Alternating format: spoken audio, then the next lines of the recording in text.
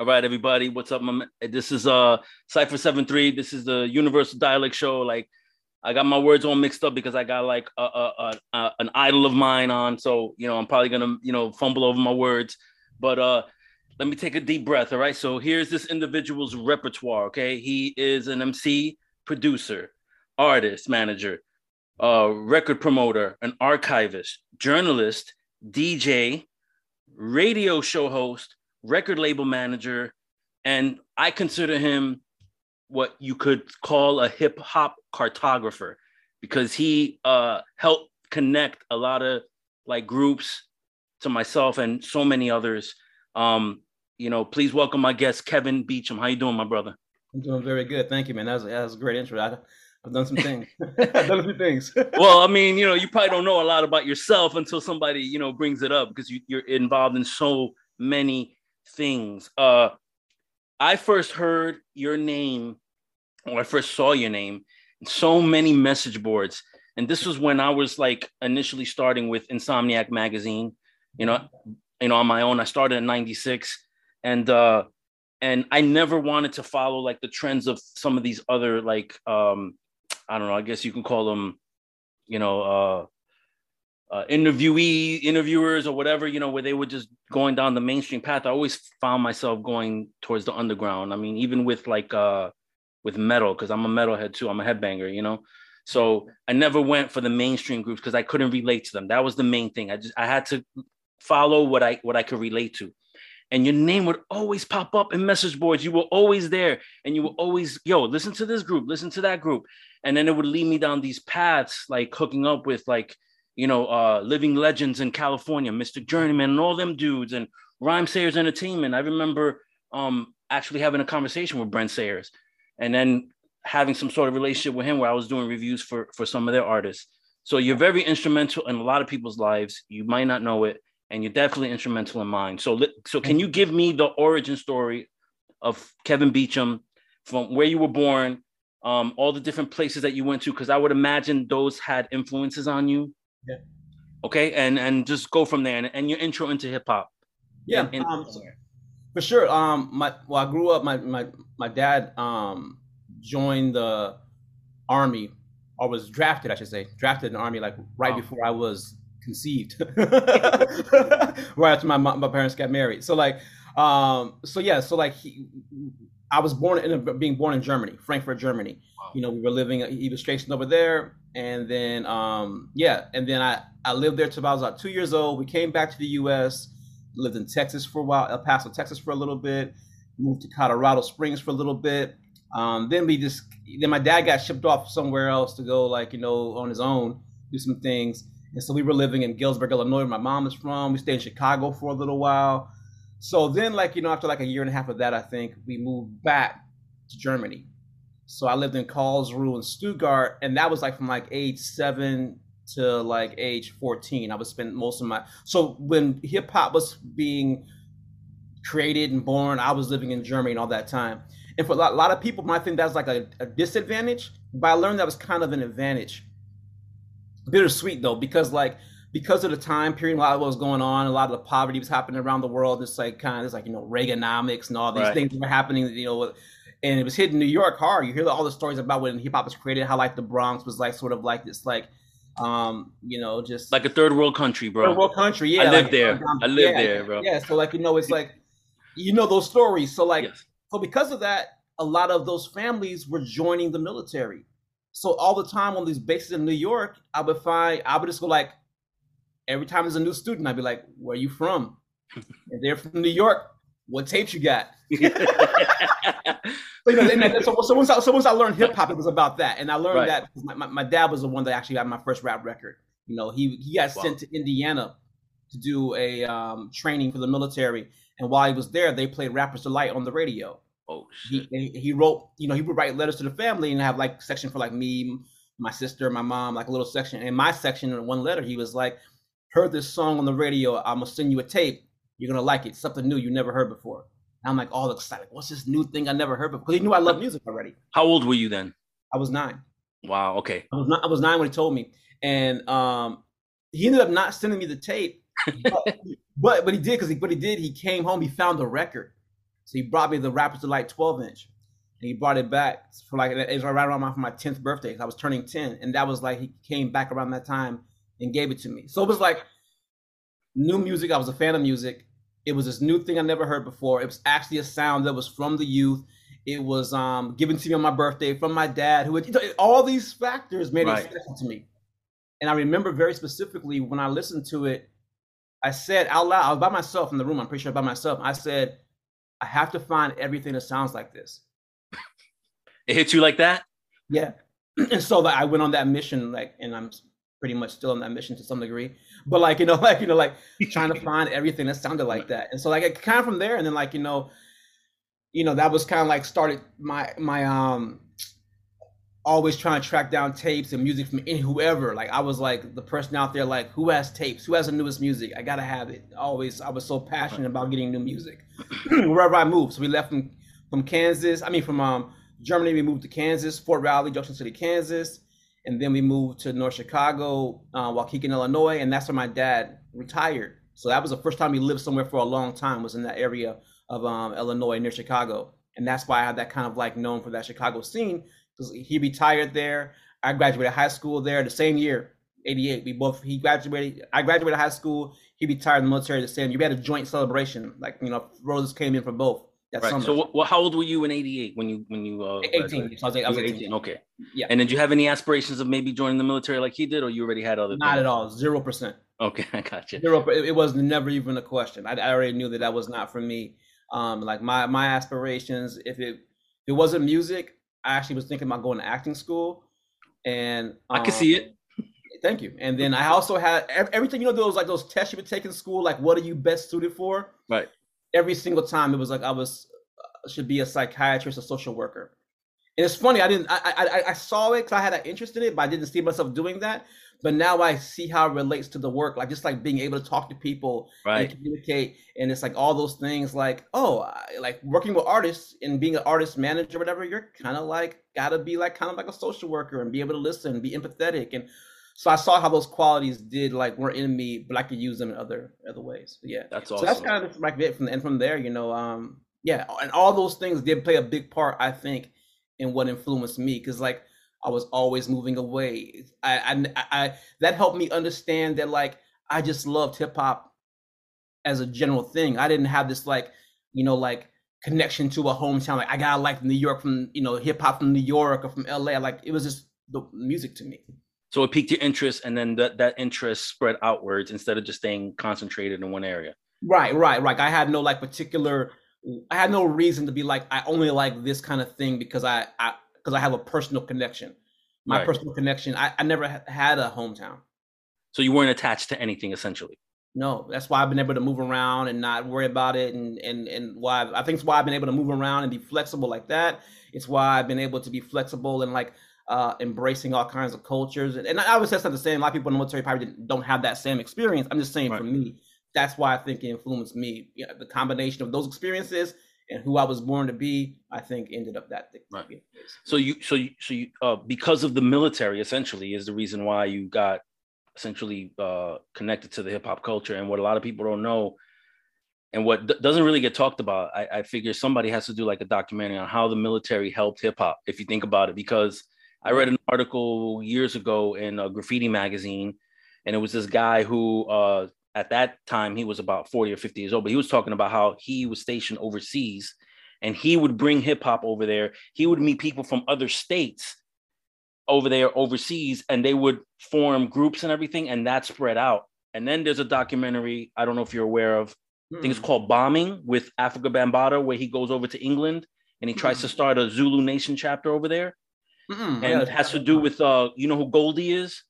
Oh, yeah. Yeah, Goldie was. Oh, I've heard about this. I haven't seen it yet. Yes, you got to see that. So that's even more like emphasis on how hip hop like didn't just stay in, let's say, the tri-state area, or didn't just go over to the West Coast and stay on the West Coast. It like spread like wildfire right away, and it was already. And there was like tours happening in the '80s in Europe that weren't even happening in the United States. Right. Because like I'm saying, like, and that was, I think, a big part of it was like the military.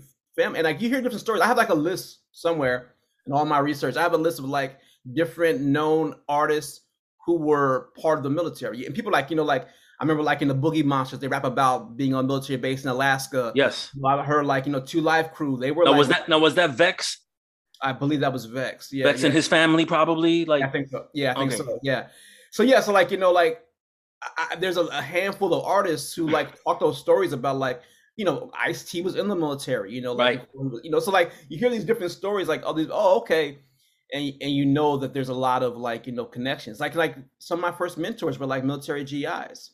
First it was like people who were just older than me. Like I was like in junior high. So like some of my first mentors were just like high school kids who came from New York. So who took you under their wing? Do you know? Well, do you remember or have any stories? Oh yeah, for sure.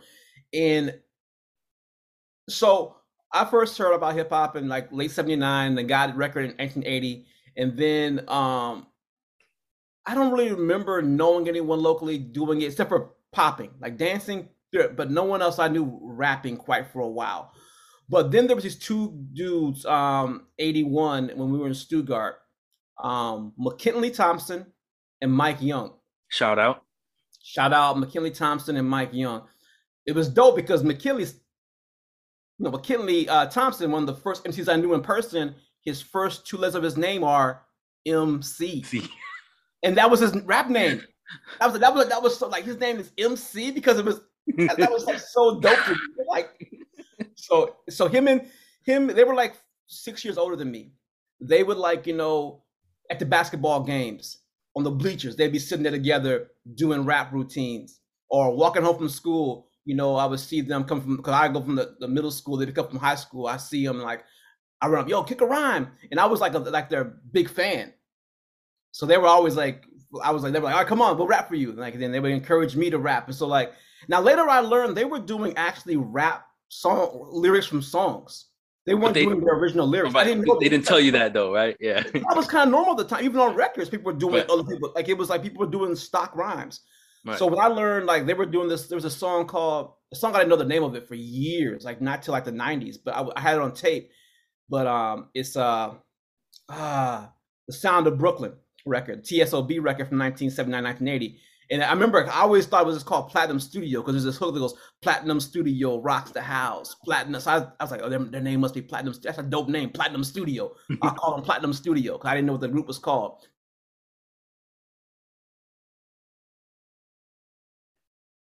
Hello. No, don't tell me the internet's down.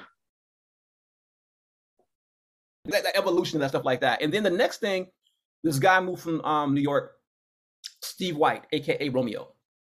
Oh, Kevin, real quick. Yeah. There was a you froze for like probably maybe 30 seconds. Did you see me freeze? Okay, so you said that you found Platinum Studios dope. Yeah. And then that's where you kind of froze. So I'm sorry. If you can go back to that, I'm sorry. I was like, that's like, God, imagine that. I thought I was about to have I was like, okay, I don't want to act like I'm crazy. I'm seeing things. No. I didn't see it freeze. I just heard my voice come. I was like, did my voice is coming after later? I was like, okay, so it ain't you, brother. You're good, man. I'm watching this TV show, Evil. Oh, with the dude that played Luke Cage. Yeah. And so like there's all kinds of like, I'm like, wait a minute, this show's wait a second. Look, bro, nothing's moving behind you. You're good, bro. Cool. I did have like a split second. I was like, wait a minute, am I in a dream right now? Yeah. Just look out for me. If you see a demon behind me, just let me know. No, I got you, guys. I got you. But no, so Platinum Studio, and that's when I heard that song on a tape. Then I'm like, oh, okay, these guys are just doing other people's routines. And so I was like, okay. And that helped me just learn that like I can do that to learn how to just like, rhyme.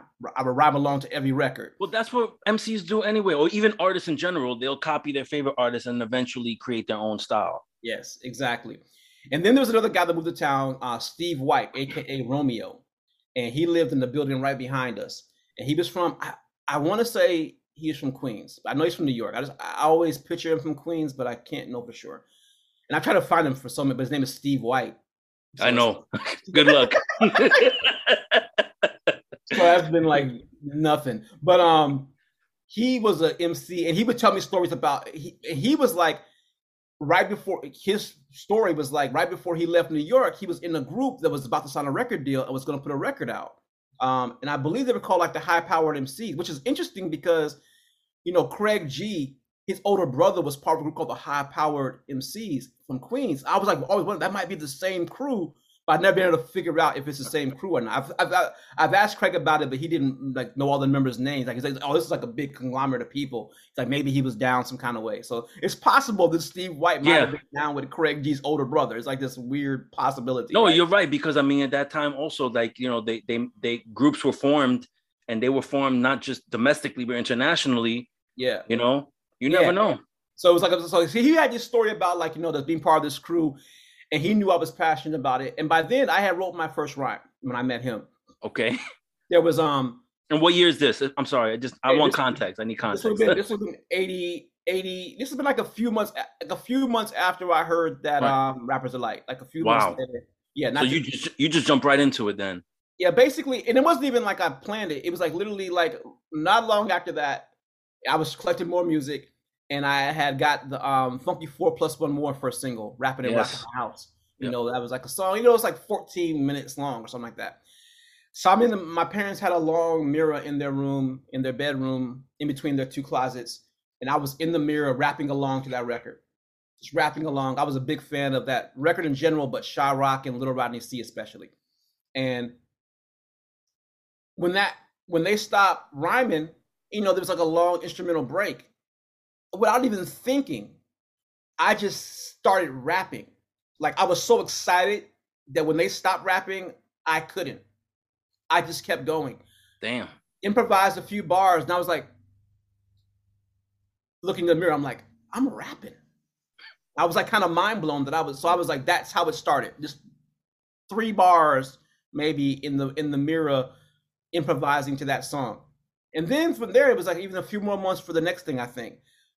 We would go to the high school basketball games. And there was this player, I actually just wrote a song about this, but there was a player, his name was Isaiah, kind of star player of the high school. And they was like they would like do this chant and like that people like do that stomp like they do like we Will Rock You by Queen. Boom, right. Boom, boom. I didn't recognize it was Queen at first when they did it, but when I was like, yo, you can rap to this. When they were doing that, when I realized that, I'm like, okay, I'm gonna write a rhyme. So every time they did it, I didn't have a pen and paper. I would just like I would like, oh, they're doing it. I would think of lyrics. So by the end of that game, I had like 8 bars. I had like my first rhyme just doing it to that foot stomp at a basketball game. And that was like the first rhyme I actually wrote. And did it have a title? No, I don't have a title. I don't even remember anything from it. But I did it, and I told Romeo about it, Steve White.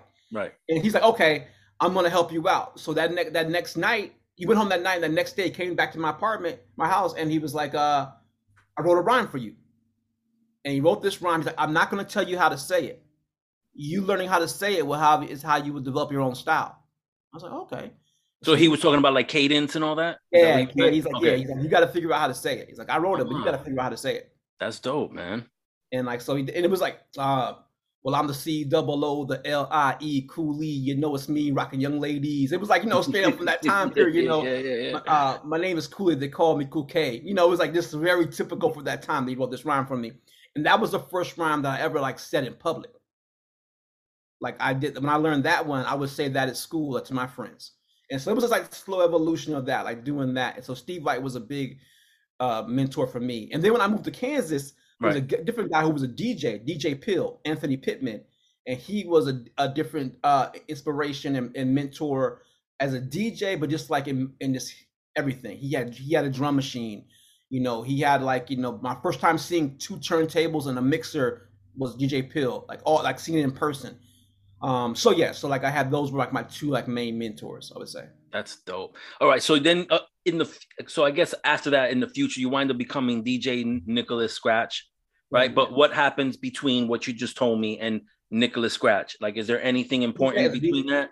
Yeah, as a DJ, it's funny. Like I always had an intrigue in DJing, but I just never fully dove into it. So like going back to DJ Pill, so the DJ Pill story is a great story because like it's like it's go for it, brother. It's one that like it's like it could have went a whole different way, but it didn't. Right. It worked out. But you always learn as a kid, don't go with strangers, don't talk to strangers, and like I'm 15 years old, so I'm a little older, but still, you got to be mindful, right? Right.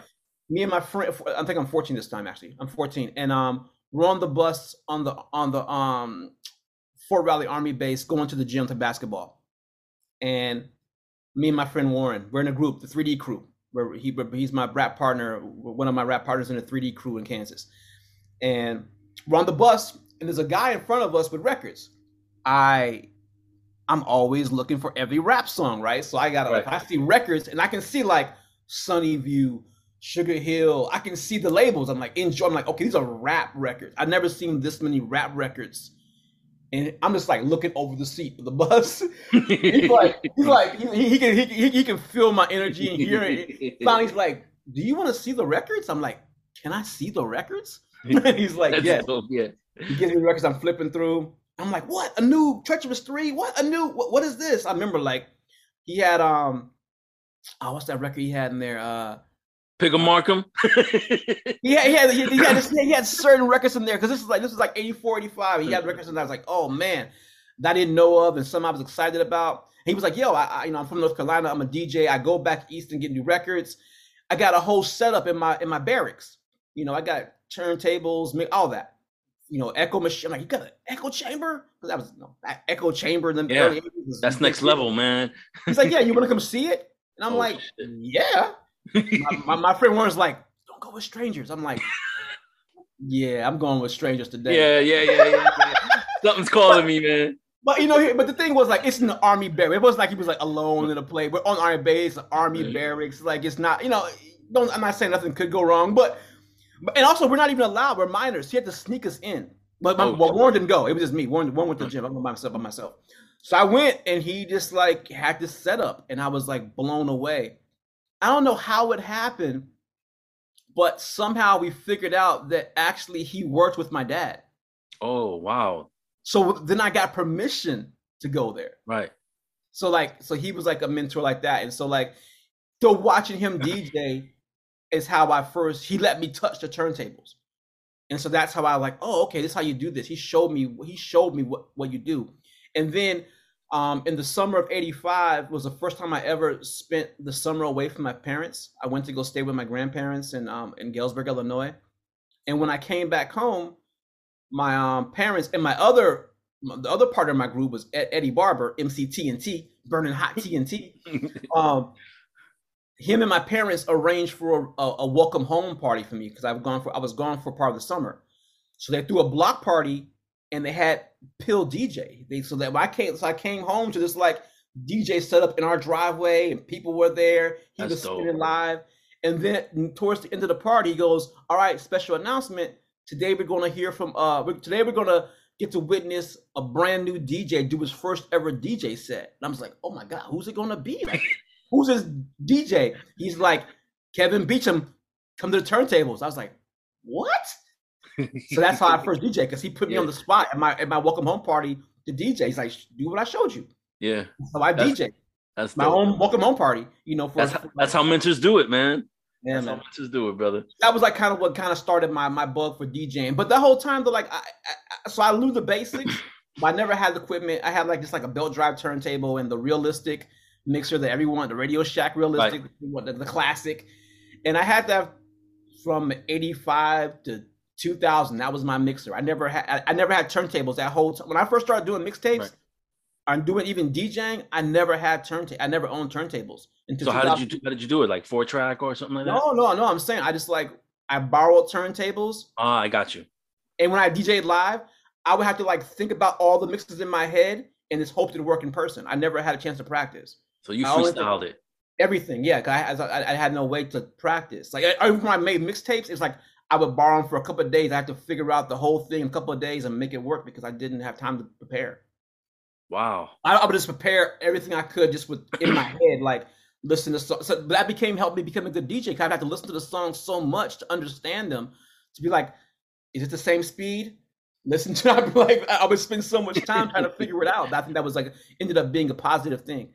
So DJing was something I didn't really touch on until I moved to Minneapolis and after I stopped doing everything else. Once I stopped emceeing and stopped producing, the DJing thing became more of an interest to me. I'm like, okay, I've always had this in my blood and dabbled in it. Let me just go all out. Right. And so that's what really, and that's when I really started going, by Nicholas and okay, let me have a DJ name and all that stuff and do mixtapes and spin live more. Right. That came, like later. I didn't start that to like 98 after like starting DJing like 84. So where does the group Wild Style fit in? But Wild Style, that is formed in 86, 87, Right. North Chicago. Like when I first moved to North Chicago, before that, because in Kansas and Germany, no one my age was rapping. I was the only one my age rapping. Everyone else was emceeing was a GI or was in high school, and that was even rare. There was more like everyone was breakdancing at some point. Not everyone, but that was common in my age group. Even breakdance was common, but rapping, definitely no one was DJing in my age group. Well, breakdancing was the easiest thing to do, right, out of all the elements. You just could just do a couple of moves and bang. Yeah, pop and lock and you good. You're good. Just figure out a couple of things. And so, no one my age was doing it, and then it started like the people that were my friends that wanted to do it. I would teach them, and then then I would create the people my age. So I was like kind of like unique in that way until I moved to North Chicago. That was the first time. It was like that was like also like my icebreaker too. Like that was how it was easy for me to like move to different schools. Right. Like rapping was my magic trick. That was like, oh, this guy got a guy that can rap. So it was like a way to get like break the ice. Icebreaker. Yeah, I got you. Yeah. So when I moved to Chicago, I remember like I was like, okay, I'm good. I got my icebreaker. And like, hey, what you doing? And it's like I would meet people, and I always find a way to be like, yeah, and I rap. Like I was like, they didn't ask, but I would bring it up just so I could like break the ice. But the funny thing is, North Chicago, every time I did that, they'd go, oh, you rap? You got to meet Doc Rock. I was like, okay, Doc Rock. No one ever asked me, well, let me hear you rap. Right. They were just like, you got to meet Doc Rock. So I was like, who? Why? Am I talking about me? And they go hear Doc Rock. I'm tired of hearing about Doc. It's supposed to be about me right now. What the hell? Right. And so then like after that, for like a few days of that, and then I was in homeroom one day. This guy next to me was like, hey, what you doing? I'm like, oh, I'm writing a rhyme. I rap. There you go. He goes, you got to hear Doc Rock. I'm like, as everyone keeps saying, yeah, I will be glad to meet Doc Rock. He's like, oh, that's my brother. I was like, okay. He's like, oh. Dude, like, you're always in the right places at the right time, bro. No, it just works out. No, it's crazy, right? He's like, meet us by the library after school. And, you can meet Doc Rock. I'm like, I'll be there. And so I went by the library that time, and he was like, here's this guy, he had a little entourage with him. He's like, let me hear you rhyme. And I was like, okay, I'm new here. So I could, and back then, I was like harmonizing a little bit, then some like kind of like playful battle rhymes. I think my rhyme I had was like this, like Mary had a little lamb. it was like Cooley rules the hip hop world. It was like something like that. It was like this little song, and it will stay that way. And then I got into like a little battle rhyme. He was like, oh yeah, that's cool, man. And then he kicked this rhyme that was like the hardest rhyme I ever heard. I was like, I remember like he kicked like 2 bars. I was like, this guy's as good as Tila Rock. That's what I thought. And Tila Rock was like Tila Rock was no joke. Like Tila Rock was like he wasn't like, I don't even want to say it this way because hip hop is so different now and it's changed so many years. They used to rhyme simple back then. Tila Rock was not a simple rapper to me, man. He was one of the key ones that helped elevate it to the next level. Yeah, he was a complex rapper to me. He was like one of the first. Yes. And so when I heard this guy, Doc Rock, do that, I was like, okay, I gotta step it up. And so he was a big inspiration. He became like not really a mentor, but like probably an unknowing mentor. I told him now, since then, and we talk now, I told him that, but like I was just inspired by him to like really step my game up. And so from doing that, I started to learn that there were other MCs in the school for the first time. Oh, I'm not the only one rapping in my school. And then I met some other people, and one of this guy was in my math class, this guy, Vernon. He just dabbled. He was like, he was more like a smooth cat. He was like the coolest, one of the coolest dudes in school, and he could rap, but he was just focused on other things. But he had some friends, this guy, LA, and this who was in school with us, and then this DJ who was in school in Wisconsin, in Kenosha, called DJ Flawless. He's like, you gotta meet my friends, Flawless in LA. I'm like, okay.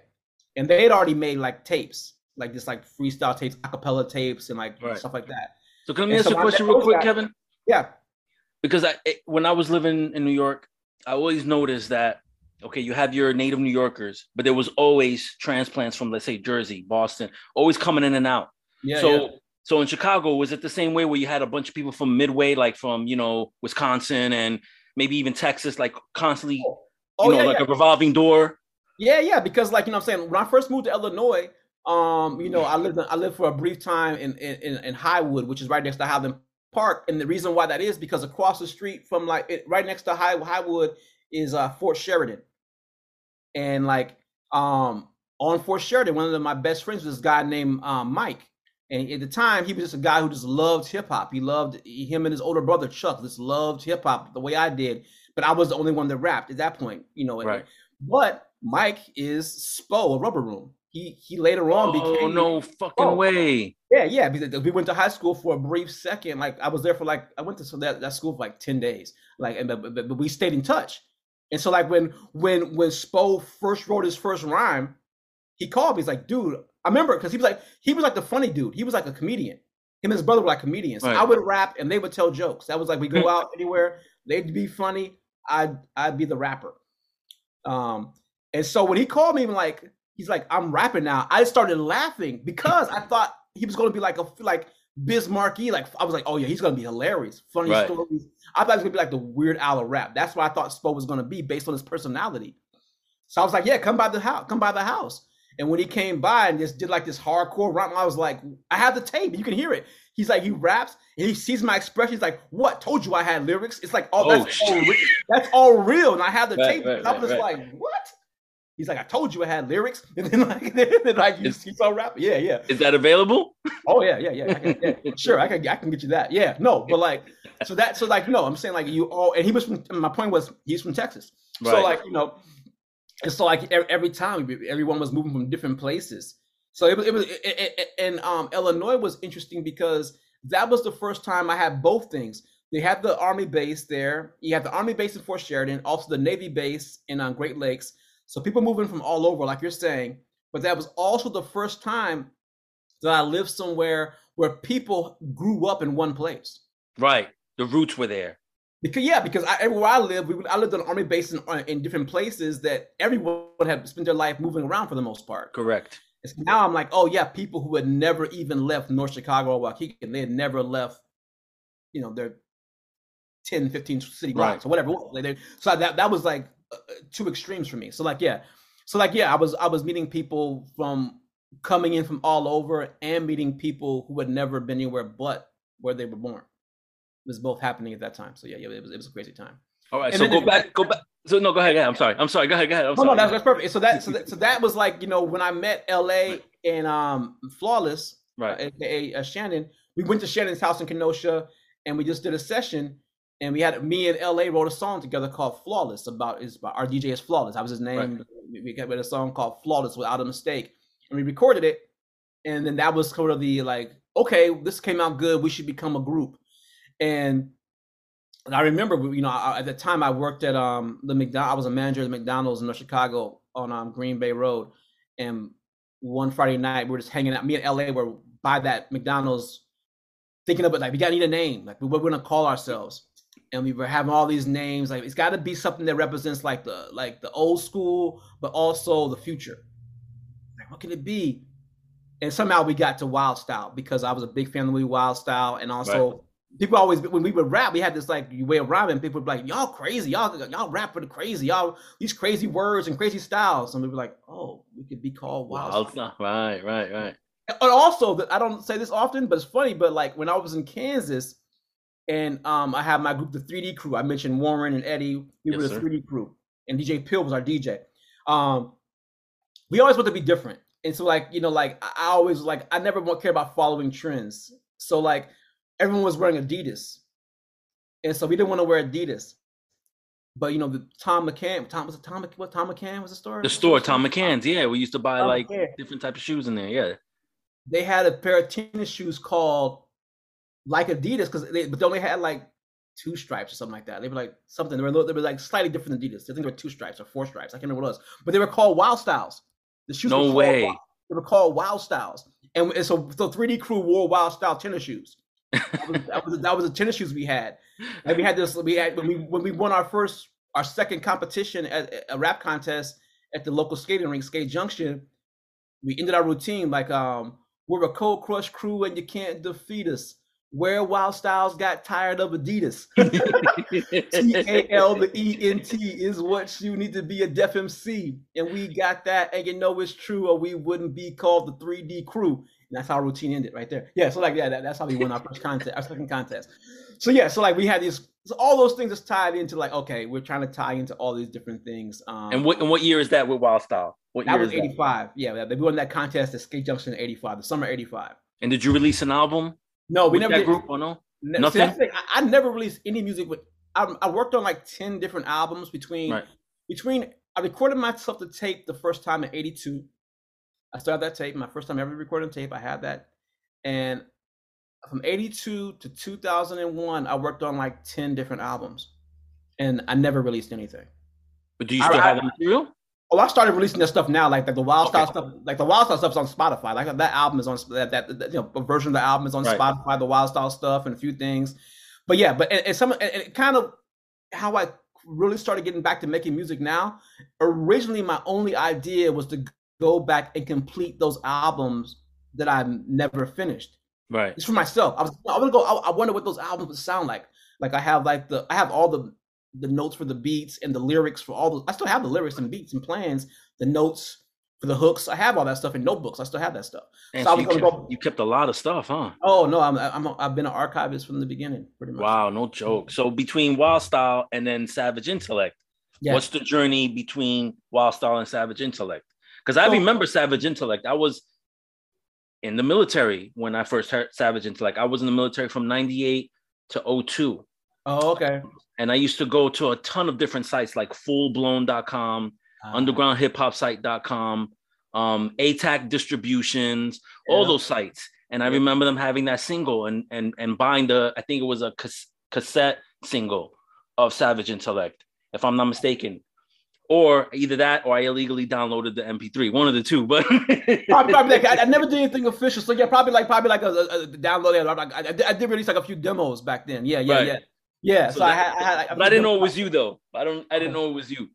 Oh, okay. So yeah, I definitely put out a few demos on some of those websites. That's someone else with the same name. It's possible, but like, no, I had. No, it was you. Okay. Trust me. All right. So what happened was, like all those these stories, the same stories a lot of times. Like Wild Style, we were a group that was about like pushing limits creatively, but also part of it was like we didn't have a problem with like. We understood the business to a certain degree. Correct. So like I considered it when we were challenged to make like like hip house, I was like I would do those songs like how can I do that and still be a good writer? If you want to make a rock song, a house song, a love song, I'd always be like I take it as a challenge. Okay, how can I do it and still be good? Right. So I did. It wasn't like I was opposed to doing different things. But when we got a chance to get a record deal, we got an offer from Atlantic Records. They came out to a show, had the A&R's business card. We booked the show just so they could watch us perform. I was my first show I ever threw in '89 was a show so Atlantic Records could watch us perform. That was like my first ever show I booked. Did they hear about you from word of mouth, or was it somebody in your camp contacted them? Flawless became DJ Mad Max. He was only Flawless for that one demo, then became Mad Max. And then his mom worked for like a law for I'm forgetting, but his mom worked for like a law firm or something like that, some kind of way. And through that, she would get contacts. Like one thing we did as Wild Style was she was working with Parker Brothers on something, a board game. It was for teenage girls, targeting teenage girls, a matchmaking dating game. And we made the theme song for it. The game ended up the game never went into production. It was in demo phase, but we were both going to have our song. We made the song. I still have that song. Like it's on Spotify, but like I gotta hear it. It's called My Match, and like it was basically going to be on cassette in the game, and included with the board game, and used with the commercial for Parker Brothers. But it just never came out. So like their mom was getting us different contacts, and so they got some deal they were doing with someone with Atlantic Records. She gave them the demo. Like she was a fan of the song we had called "Cool on the Block." Okay. Was Okay. supposed to be our summer single, and she was a fan of Cooling on the Block, and so and like her and his brother, younger brother, so they would like they would play that song for people. You know, like there's a story that Mad Max told me like only a couple of years ago. I didn't know this, but like there's a Mad Max passed away last year, so I've been Oh trying to man, R.I.P. man. yeah, I've been trying to like do things that like honor him and his how he's important to me because he was so important, like pushing me to be better and like just helping me learn a lot of things by making music. And there was this thing where like they were like at like I don't know, like a Best Buy or a Circuit City, something like that, maybe like a Circuit City, and it's him, his brother, and his mother, and his brother's over there by like the boom boxes, like checking out the boom boxes, and then his mom at the counter, and all of a sudden over the loudspeaker, over like the over loud enough for them to hear, "Cool on the Block" starts playing.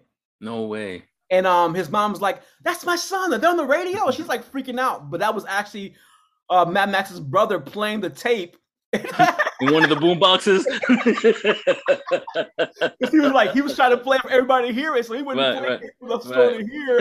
Blasting it in the store, blasting Cool in the Block, and she's thinking it's on the radio. It was just like this funny story. That's like, dope though. She's like, yeah, you guys made it.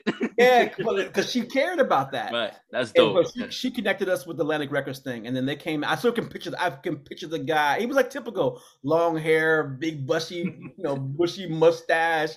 Like he was a straight rock dude. Right. He gave us the card. I booked the show at the Waukegan YMCA on Sheridan Road, and we did this show. Like I got Captain Too Fresh, the main DJ for the area, the DJ for it. So yeah, it was a big deal. But they end up Atlantic Records. When we had a follow-up meeting, they were like, "We like your demo. We like the writing on this. We like the production. But right now, we're only signing groups like NWA and Too Short." Because it's 89. They had just blown up. That was like a big deal for the West Coast. And so you find, in 1990, whatever, 89, all these groups sounding like that. So that from Atlantic Records, I know that to be true. Like everyone was trying to find, a few years later, like everyone was trying to find Wu-Tang a few years later, or try to find someone do the Chronic. This was like the pre-gangster rap NWA, right? This is like the no. This is just Straight Outta Compton. This is just Straight Outta Compton. This is during Straight Outta Compton era. 89. This is Straight Outta Compton. This came out, and Born to Mac, Too Short. Those were the two things that they were trying to get us to do. Yeah, because I know Too Short was gangster, but I know I think NWA's first album was more like a Public Enemy, like a West Coast Public Enemy. Yeah, that's what they had. It was like kind of a little bit of because you had Gangster on there, you had A B is a B, you had a few different things like that, and so they basically asked us would we be willing to make music like that, and I was like no, and they were like would you be willing to write for artists like that, and I was actually considered that, but still Ghostwriter. Yeah, they want us to be in production, they want us to produce and write that, and they're like we'll consider it, and then we never called them back because I was just disheartened, and that was kind of the beginning in the Wild Style. We couldn't come to agreement on that. Because some of the members wanted to do it? Is that what it was? I mean, you don't have to answer if you don't want to. I don't want to. No, it's not even that. It's that I honestly don't even really remember. Right. Okay. Where it broke. I don't really remember, and I don't want to assume. And I've even talked to Mad Max about it. We reconnected right before he passed away. We reconnected, and I interviewed him. So it's dope to be able to interview him. And all that, because I wanted his blessing to do release the stuff. I did release the Wild Style stuff, so we talked about that. And he was like, and we couldn't remember. Like we were both this young, and it's like it was like our dream right in front of our face, and it didn't plan out and it didn't happen like we thought. So we both were all of us. I mean, all three of us. And so I think we were all just a little bit disheartened. So that just caused friction naturally.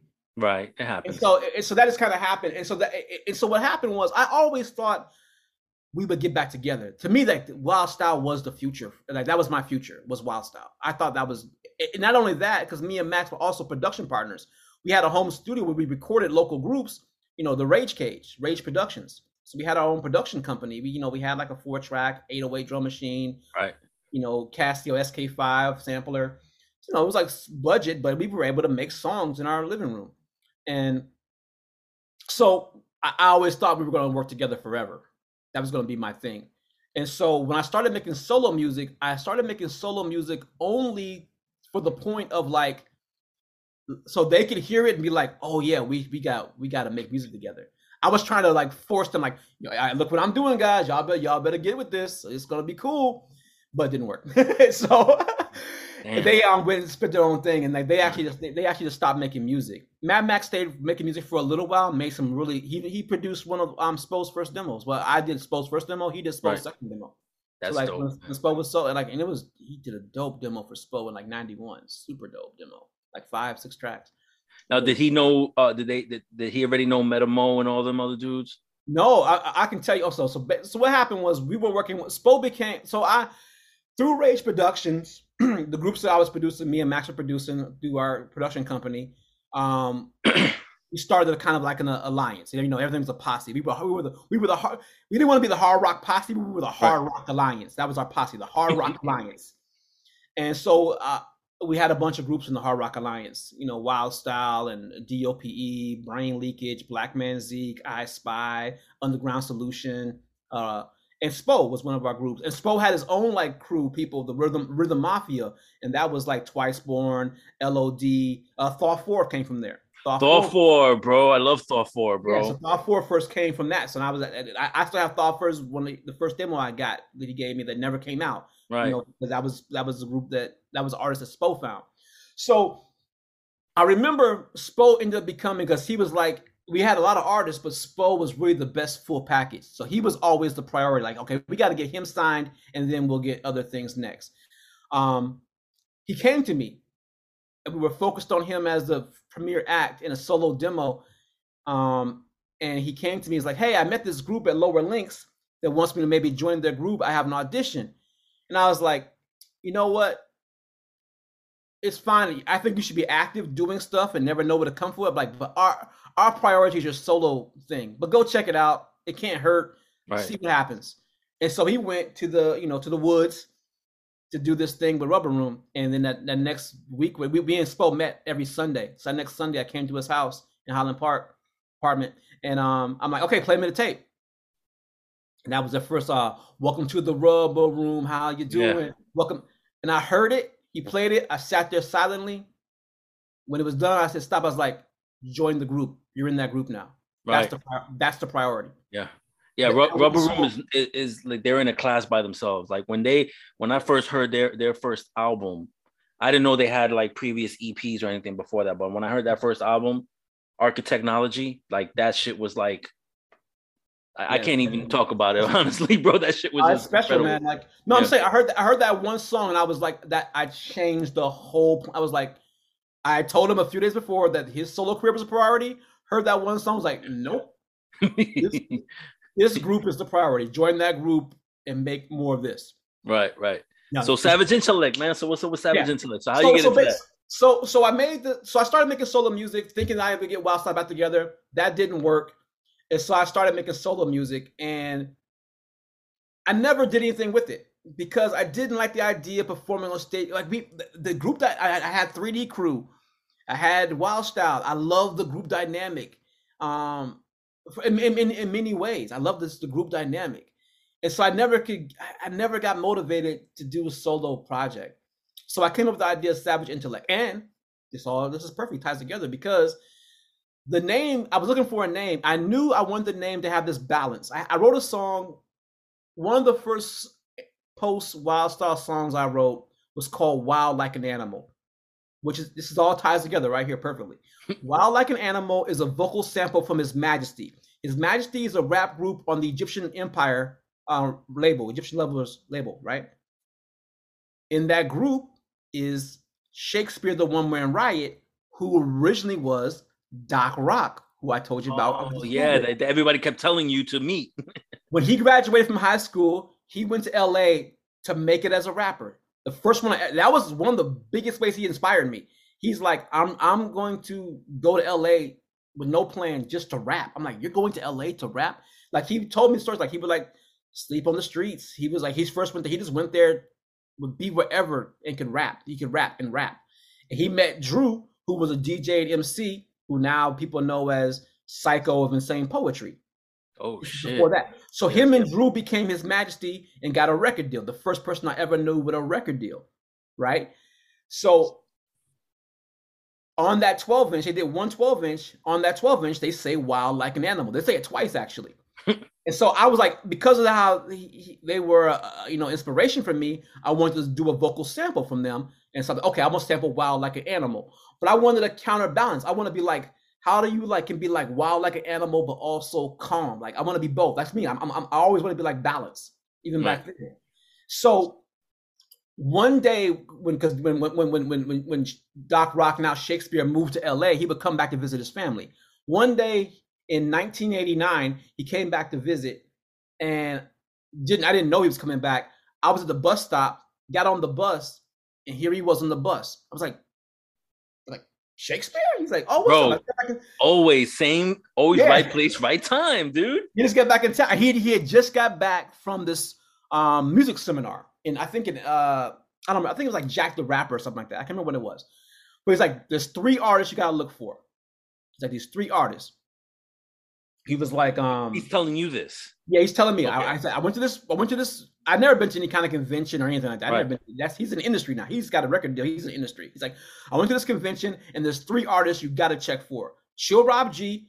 He told me Chill Rob G. He's like, he has a song. He's like, I don't know what it's called, but the opening words are, I'm dope, face it, shoot it, free base it, pour it in the glass, drink it, chase it, then chill, plex, feel the full effects. I was like, okay, yeah, I got to check for that. That guy's dope. He's like, another one is from Philly, Ice Cream Tea. She's dope. I'm like, all right, Ice Cream Tea. And I got that. I still love that record. It's like, oh, man, it says some gems on that. If you don't know that record, there's like half that record is great. Didn't she inspire Bahamadia? Probably, because it's from Philly. That's possible. I never heard that, but that would make total sense to me. Like I could have sworn, I saw an interview where she referenced. I gotta look for that because I would love to know that because I'm a big Bahamadia fan, and that Bahamadia is dope. You go listen if you go listen to National Speaker by Ice Cream Tea, look that up, and then you'll be like, okay, I can see where Bahamadia. Yeah, that's what I'm saying. Listen to National Speaker, and then go listen to Innovation from Bahamadia. Okay, from the Collage album. That's just me thinking off the top. You saying that I never even thought about it before, but those two in my head, like, oh, okay. Those offbeat, on-beat styles are kind of cool. Yeah. So he told me about Ice Cream Tea. He goes, he's like, the last person to check out for is a guy produced by Dre. He's like, I don't even know his name, but he rapped to a beat that samples the drum from Houdini's Friends. And I said, okay. He's like, I don't even know his name, but he came out with the song that was dope, and that was the DOC. Oh, the DOC, man. Mind blowing. So he just heard. He's like, this guy only came out and did one song. This guy came out with Dre. Did one song at this conference. He did Mind Blowing. That was like, he's like, he didn't even say his name. I don't even know what his name was. He's like, he came out, he was with Dre, and he had the beat from Friends Houdini in the background. That's all I know. I was like, okay, I'll just look out for that.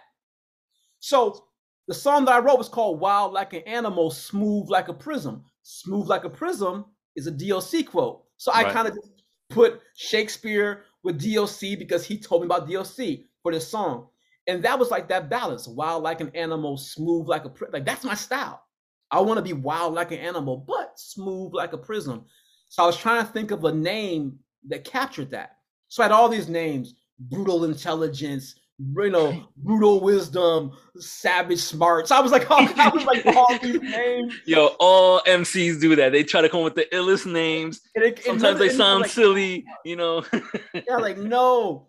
But Spo, so Spo had a song called I think this is Putting Heads to Bed, a demo he did with Mad Max. And in there he says, the crew of savage intellect. And I was literally working. So Mad Max produced this Spo demo. Then Mad Max disappeared. He would disappear sometimes. He would just disappear for like months. He disappeared. Like, where would he go? He would just go off on his own, just to like meditate. Like adventures? No, just like he would just disappear to like reset his. I got you. Yeah, he would just like, that was just his thing. He was just like, if he hit a wall and got frustrated, he would just disappear.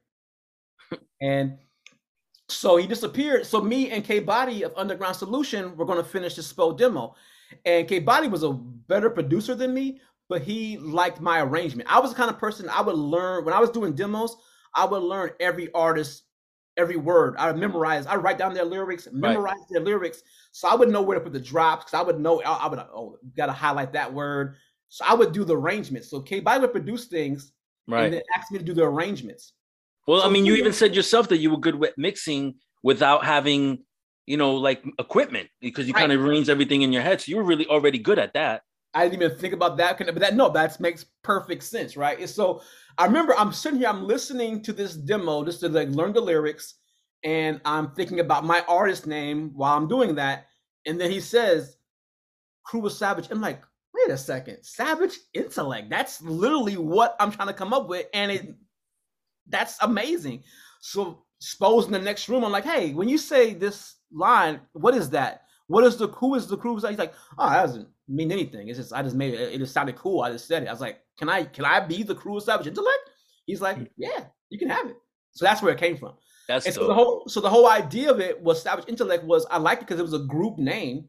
I was like, I'm a solo artist with a group name. That way, I was working with like a lot of young artists who were just like learning how to rhyme, who were dope, but didn't really have their full footing. So my whole idea was that every Savage Intellect project, I would be the center of it, but it would be a different MC, like a young MC I was mentoring. They would be and DJ. I would mentor. It would be a mentorship program. Right. That was the idea of Savage Intellect. It was a mentorship program. So basically, every project it'd be a different second MC and a different DJ who I would mentor and then prepare them to go do their own projects. Right. And every album, it would be me and two other people.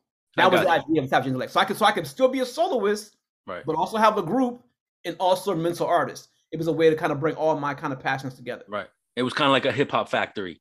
Yeah. With an assembly line. In and out, doom. And I had a feel like complete boom, go fly. Like DJ Steezo was one of my DJs. Then he graduated to Rubber Room. Right. So like I'm saying, you see it. That's why the ones where you saw how it worked. But because it was like DJ Dread, and then it was Steezo. Yeah, it is evolved. Like it had this guy. It was a different dude named Illogic. That was around the way that he was going to be in it. This guy Crypto, who became MC. So wait, is that the Illogic from Rhymesayers or different? Different Illogic. Okay, different. Okay, different. Yeah. It's like so like all these different MCs and DJs were part of Savage Intellect for brief periods of time. So yeah, that was the idea. Was I kind of make like a hip hop factory, basically. Yeah. All right. So then, from there, where do you fit into the WNUR radio station, the Northwest University radio station, time travel radio show? So how does that connect to you having this hip hop factory where you're putting, you're being a mentor and you're kind of letting these people, refine their skills, helping them, and then you're letting them fly. Where's the time frame? What happens between that and then and then jumping into the time travel show? Yeah, this is like perfect. You're asking these questions that time up and line up in a great way. I'm trying to, bro. You don't understand. In ways that I didn't even think about in some of these things. I actually just wrote a song. Here's a sneak preview. I just wrote a song called "The Sound Experiment," and that's the NUR's tagline. I wrote a song about my history in NUR, and doing that made me think about things I hadn't thought about in a long time. So when I first moved to Illinois, and I was going to Highland Park High School for a while, like I said, with Mike and his brother Chuck G. It was Mike it was Spo who told me about NUR. He's like, this station, they play hip hop, they play the underground, check it out. And he gave me a tape. And I was like, oh, okay. I remember that first tape. It had, that's how I first heard Mikey D in the Symbolic 3, We're Treacherous. I was like, oh, that song is dope. We're Treacherous. Mackie D, the rap title regainer, I give away juice by the container. I was like, okay, this dude's dope. And so that's how I first heard that, through Spo, and they gave me that tape. Now Mikey D's from Queens. He's from Queens, so he's took over for Large Professor. Is that the Mikey D that took over for Large Professor? And this is like his first record, because like before that, he was already a Queens legend because he was he was in a group with LL. He was a battle. Right. Nobody knows that though. That's the thing. Yeah. I'm trying to bring that out. Right. That's untold history. So that's how I first heard Mikey D, was through that NUR tape. And so I would listen to NUR back then. They had a few different shows, and I would record. And that's how I heard a lot of rap songs in the 80s. From 85 to the early 90s, how I first heard a lot of songs was through NUR. Super important. Even like there was like a show, they had a show called Street Beat that just played anything like, dance, music, electronic, and some rap. But they would play a lot of UK hip hop. A lot of how I learned about UK hip hop, like Silver Bullet, right, Jest and all them. This is about this was before. This is Oh, it was before Jest. Okay, yeah. It's like late 80s. It's like Silver Bullet. Crispy 3? What's that? Was Crispy 3? That era, but I don't know if they were playing Crispy 3. But I don't remember that particular, but that era, that kind of era, that like late 80s, early 90s, kind of like because that was the first UK hip hop group that I heard before, like Jest and all those other guys. It was Crispy 3. And then they dropped the 3 part and they just became Crispy. Right. Because they were on Cold Sweat, I believe, right? Yes, that's it. Yep. I just recently I got Old Spool writing compilation. I just got, I'm a big UK rap fan. Right. That era, but even now, I'm a big fan. The UK rap is slept on like big time, bro. Yes, I love UK rap. Man. Yeah, Kalashnikov is dope. Jest. I mean, there's a bunch of dudes, man. A lot of dudes. Yeah, Dirty Goods. Woo, I'm a huge fan of Dirty Goods. Yeah, so I can go on. I can do a whole podcast about how I love UK hip hop. I can do a whole 3 hours about my love for UK hip hop. So anyway, NUR, I was listening to Task Force. Oh, Task Force. When I first heard New Mike Order EP. Yeah, bro. New Mike Order. I know. I remember the day I bought that. Yeah, just okay. Yeah. Man, let's not do it. Let's not go there. I'm sorry. My bad, bro. Yeah. So NUR. Go ahead. I'm sorry. One of my guys that were part of the Hard Rock Alliance was Black Man Zeke. And he had talked to the people at NUR who ran the Sunday show, Wise Son and Romaine. I believe it was their show. He got them to give us a small, like 15-minute section on their show where we would bring down local artists to interview them and play their demo on NUR. That was Zeke's idea. We only did it one time. And it was Kinetic Order. We brought down Kinetic Order, and played their. Kinetic Order is Jeff Baraka. No, that's Old Type Star. So like Kinetic Order, Star, yes. That's Rob Free and Judgmental. Judgmental is who won like the New Music Seminar MC Battle World Championship in '94. Right. They had an album called The Circus or something, right? That is their demo. Yeah, the demo called. So yeah, they never had an album. Yeah, but they had the Circus. I think we played that on New Orleans that night. But like they had like a 5-song demo that was like one of my favorite demos I ever heard in my life. Is right. There's a demo that you introduced me to, but I don't want to talk about it yet. But when I tell you, you're gonna be like, oh shit, you probably forgot about him. Go ahead, but keep going. I'm excited. But yeah, so we did that on NUR, and that kind of opened the door. But I still didn't take it serious. I was like, oh, that was cool, but I didn't think much about it. That was more Zeke's thing, and I didn't even do anything with that. But I would go down to. But then I started in '92. I started my own company, Rage Promotions. I was looking for a way to get in the industry. So I was working with all these groups, but had no connections to record labels. I'm like, I need a connection to record labels. So what happened was, like I said, I knew His Majesty. It's all ties together. It's just so It's so weird how it all bounces back and forth around these few things. But what happened was, His Majesty broke up, and they both, Shakespeare and Drew, were going to do solo stuff.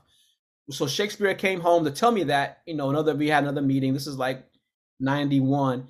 And he told me that, Drew went solo. He's got a project called Insane Poetry. And this demo and he got this demo called Black Widow.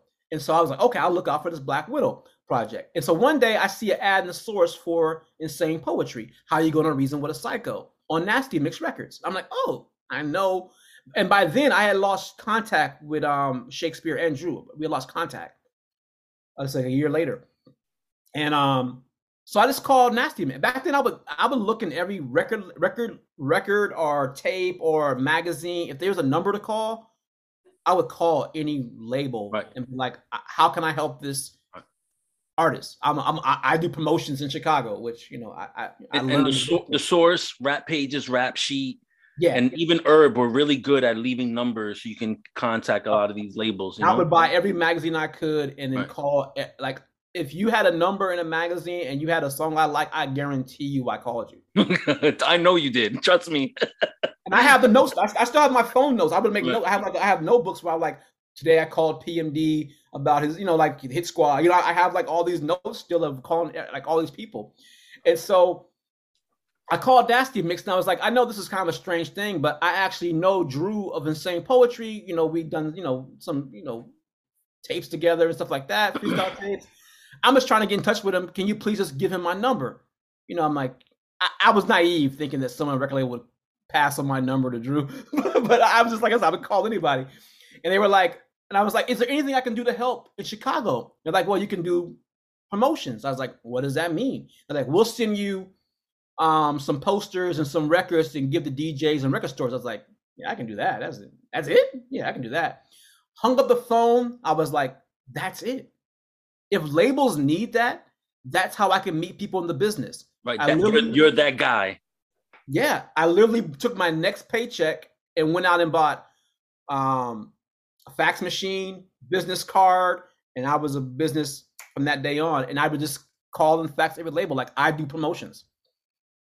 And so that was kind of how like that started. And so from there, I know this is a long way to get your No, dude. Spare no details, homie. All right. I'm a detailed person. So like me too. So like when I would do my runs, my job was to give like promotions. I would go like to DJs, record stores, and radio shows. Like, here's the latest 12-inch cassette, stickers, posters, whatever. And since NUR was on the way back home to where I lived in Waukegan, North Chicago, I would save it for last on my trip, and I would try to go on the days of hip hop shows on Sundays. So I would go to Chicago, do record stores or hit DJs on Sundays during the day, and then come back late at night and go to NUR. And because it was my last stop, I would just hang out there longer. And I knew it because I knew a lot about hip hop. The host I would always they play something. Oh, that's so and so. This demo. They'd be like, oh, you know a lot about hip hop. Like, oh yeah. So they would like ask me questions. They got interest in what I knew about hip hop. And so I would start going down there, just be like, I would bring demos they didn't have, and I would use that to get them to play the records I was promoting. Like right. Bringing that new, YZ record, but also bringing that Kool Keith demo you liked. Right, so I would, that's dope. I would try to get them to, that's how I would try to help convince them to play stuff. Is this YZ like Master Plan or this YZ like Acid Rain era? The Gutters. Yeah. Like I talked, YZ's when I called YZ when his number was in the stores for 720 management. I talked to YZ and I was promoting for YZ. He was so great, man, and he only dropped 2 albums, I think, right? Yeah. Well, he did some other albums, but like later, but like he's done a few albums post that, but like in that time frame, he was awesome. I loved him. And the EP. So I was just going out NUR frequently, and then some people I knew got a show. This guy Jello, who was friends with Jay Bird, who I've been connected with in so many ways and all these decades. Jello got a show at NUR called In the AM. And I would go down there because I knew Jello and Jay Bird, and 33 1/3 was a DJ for that show. So I would go down there. And at some point, the program director was Sean Boogie Boyd. He just called me and said, hey, Jello can't make it this week. Can you come, host a show? And I was like, host a radio show? I was like, I know music. Right. I can talk about it. I was like, sure. Right. So I went down, I hosted the show, and thought that was it. I was like, I loved it. It was amazing. I loved it. Next week, I got the call again, like, hey, he's not coming back. Can you come back again? I was like, yeah, I'll come back again. So when they say host a show, like you're just introducing and you're talking about music, or what is? I play whatever I want. They're like, you play whatever you want. Like, wow, that's dope, man. And so I went down there and I did it again, and Jello never came back. To this day, I have no idea why. Wow. That's how Time Travel started. He just did you thank Jello? No, I didn't want to bring it up because I was like, he might decide to come back. I just never brought it up. He didn't bring it up. I didn't bring it up. Thank you, Jello. We just never talked about it. To this day, I'm still curious. And I'm just like, at this point, I haven't talked to him in years, but like, I am still curious, like why he never came back. But so thank you, Sean Boogie Boy, for like making that phone call, and then thank you, Jello, for not coming back. I guess. But, like, so that's how I started doing Time Travel. Was just that, and I always like loved the history. And so like when I first started Time Travel, I first started the radio. It wasn't called. I started on April 20th, 95. It didn't get called Time Travel till November of that year. My whole goal with starting on the radio was like, I want to play the songs and artists that I never or rarely heard on the radio. That was like new stuff and going back. So like, if you look from my very first show, right, I was playing like, obscure artists from the 80s. And, this was in like 95. I was doing both and also the new things because I always wanted to be like, here's what's getting missed. And then that's kind of what led to the name Time Travel. Because you weren't fixed on a specific time. That was part of it. And then So that was big. That was the first part of it. And then around this time, LL was ready to drop Mr. Smith. And at this time, that was like, now I'm drawing a blank. That's his what, like sixth album? Sixth album, about sixth or seventh. Yeah. So like, I'm like, that's rare to have an artist in hip hop have that many albums and still be relevant. Was unprecedented. Right. That was not, it was very rare. I won't say it was unprecedented, but it was very rare at that time to have that kind of a career that LL had. I was like, I want to celebrate this career that LL has. And so I put together a history of LL show to time travel through his career. That you know, LL dude, like he never gets a lot of credit. Like he was dope MC, like his whole rap career. Not many people can say that. No, that's what I'm saying. And also he was able to find a balance of like to make the hits and still be progressive as an artist. Like he was like a great blend of artistry and pop sensibilities. He was able to do both. Like, and so like I wanted to celebrate that. And then that was how I got the idea of, I'm like, oh, this is time traveling. And that, so the LL show is what I got the idea to name it Time Travel. That's dope, man. Yeah. All right. So we spoke about a magazine. So talk to me about your magazine that you came out with. The first one that had Common Sense on the cover, Caught in the Middle. Sort of a similar story. Same thing. A lot of big things started from my promotions company. Now, like I said, the promotions company started just because Drew from Insane Poetry, I knew him. Right connection, right? That's the same thing that happened with NUR. Right connection, right? Same thing. One of the places I would give when I would get like music from my promotions, when I was doing from labels, I would give it to like local magazines. And the key one at the time was the Flypaper in Chicago. Right. They were the rap sheet for a brief time, but there was other rap sheet, so they had to like change the name because there was a different rap sheet, and they became the Flypaper. And so I would give them, hey, here's some new whatever to review, and I would talk to them about it, like this is why you should review it. And it was Mike Shane and Raymond O'Neal, aka Promo, who owned Flypaper, and they were like, you should just write reviews. Like obviously you listen to the music and you know the stuff. Yeah. I was like I just did about the radio. I was like, write about hip hop? I guess. I like writing. I like hip hop. Sure, I'll try it. Right. And so they asked me to write a review for the next issue. And I at times can be like insecure, like everyone else, I guess. And so I'm like, okay, I don't know how I feel about my writing. So what I'm gonna do, I'm gonna write 3 reviews. That way, they're gonna feel guilty and have to pick one. So you gave them no choice. They're gonna be like they can't be like all 3 of these suck. They'd be like, no, this was the least worst one. We'll just use we'll use this one. I was like, I'm gonna write 3 and they'll have to pick one. They'll have to. They have no choice. They picked all 3. Oh, holy cow. It was the Fugees' first album, the YZ second album, Girls Been Good to Me, and Original Flavor second album. I wrote reviews for all 3 of those records. And they took all 3. And I was like, okay, I'm on to something. And then they asked me the next issue if I would interview Curious. And that was my first interview. Interviewing Curious was and then they asked me to interview Coolio. So that was my first 2 interviews. That's dope, man. And I learned so much from those interviews. So the Flypaper gave me that spark. And then I came up with the idea. At this time, I was really following the path of what Barbito was doing. Stretch Armstrong's show, his column in Rap Pages. He was speaking about the artists that like spoke to my soul. Like that was like, if Barbito was a fan, it was almost guaranteed I was going to. You were going to listen to it. Yes, I agree. I was going to listen. I was going to listen to it for sure. And so, same thing. I found out he worked at Def Jam. I called Def Jam. Was like, is Barbito there? And like, for real? Yeah, because he was working like in the mailroom. Yeah. And so like I got him on the phone, and me and Bobby, I would talk to him about. I would get tapes of his show and ask him about like, what was that song? What was that song? What was that song you played? And what was this? And so then he would give me numbers. Like he gave me like, here's I heard like Company Flow, a demo.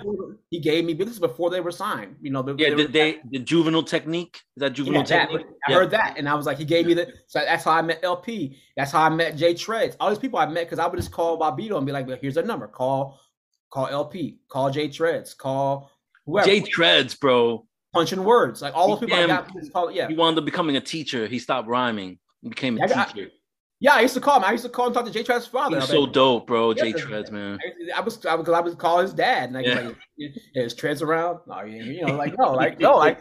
So I'm saying, like, it was like Right, I would right. call everybody. So I got this idea to, like, because Bob Vito had Hoppo Records and Hit Yep. You Off Management, and they had like this crazy lineup: Artifacts, Hard to Obtain, Curious, Count Bass D, Doom. Like this was before Doom was Doom. He was still Right. just Zev Love X on his own, Right. And so I gave Zev Love X what might be his first interview as Doom, Oh, really? and I can't find it. I'm so aggravated that I can't. I know the tape looks like. I know I have it, but I just haven't found it. Anyway, so that all came about. I saw what Bobito was doing, and I went to the flypaper, and I was like, "Hey, I want to do a special on this whole movement and what they're doing. Can I do a complete spread next issue? Interview all these artists and do it?" And they're like, "That sounds amazing." So I interviewed Bobito, Count Bass D, Artifacts, um, I only actually it was only L the Sensei. Tame wasn't available, Right. but like I interviewed all these, and like a lot of them was their first interviews. Like L the Sensei was at work. He had like a receptionist job.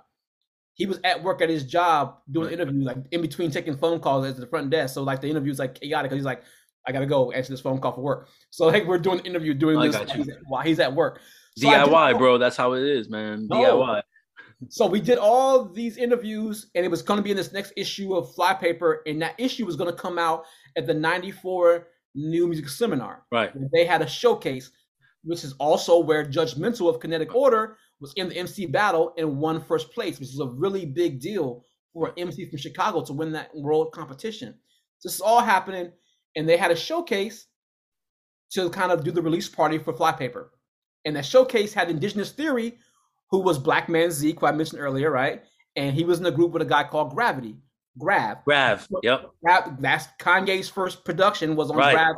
After Indigenous Theory, Grav went solo and worked with Kanye. So all Right. these stories are connected. I got you. I was gonna get into Grav though too, which So is good. I'm glad you brought him up. No, so showcase is Indigenous Theory.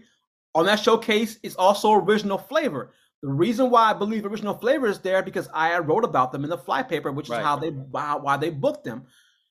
On that showcase, Original Flavor bought out one of their guest MCs, and that guest MC announced Jay-Z. He was going to go solo. Right. I have that on videotape because he did it that night. And the original Flavor, the second album's not the original group because they had kicked out a member and they added somebody, right? So Suave. They kicked out So Suave and added. And they even talk nasty about him in the second album. They do a crazy thing. They take a song that was a song with Ski and Suave called "Here We Go." They redid it called "Here We Go Again," replacing T Strong and having him diss the original MC on that song, which is that's a pretty unique thing. So they had this whole showcase, and the whole plan was to release the magazine that night. So some of the artists were there, like Artifacts were there, Bobito was there, and I'm like, all right, the issue of the magazine will be here soon. Your interviews that came out dope. They're in the magazine. The showcase, like it was a big deal. Like Rampage, the last Boy Scout performed. Yeah, wow. And, Busta Rhymes was there with him, so like it was a pretty big deal. Notorious Big, Craig Mack. Yeah, it's like it's a crazy showcase. The magazine never comes out. So they have a problem with the printer and paying it. So this issue never came out. So I had all these artists I told I promised was coming, and it never came. And I was like devastated. Yeah, I would imagine. And so I went back home and I was like, I can't accept this. And so Jay Bird had been talking for years about wanting to do like a graffiti magazine. He was inspired by this magazine in Chicago, like kind of unknown thing called It's Yours. It was like a hip hop magazine. Right. It was like you could only get it like I guess on like the on the L train. It was passed out for free on the L train. They have copies on eBay, but they're expensive, man. Oh, okay. I haven't even looked. Yeah. So I can't afford it. So he was like kind of like inspired by that. He would talk about it. I never thought much about it. But after this happened, I went to him. I was like, hey, do you want to start a magazine together? And that's how we got to Caught in the Middle. So we had these meetings where we would go to this place. It was called Seville. It was like this diner. We would go there every whatever day it was. Maybe it was on Sundays too. But we would go there on Sundays and meet. and we would basically come with all kinds of rap and otherwise magazines, and go, okay, what are the things that have to be that the people will expect in there, and what are the things that are missing that no magazine has that we want to start. And that's why, like at the time, we didn't find any magazine that had mixtape reviews. We couldn't find it, and so right. I think we may have been one of the first, if not the first, to do mixtape reviews. I wouldn't doubt it. And there were certain things like that we were doing that really magazines weren't doing. And it was good to kind of get that feeling that we were doing something special, because when we ended up mailing copies to every issue of Call the Middle was a different theme, right? How many issues did you do? Two issues. Mind?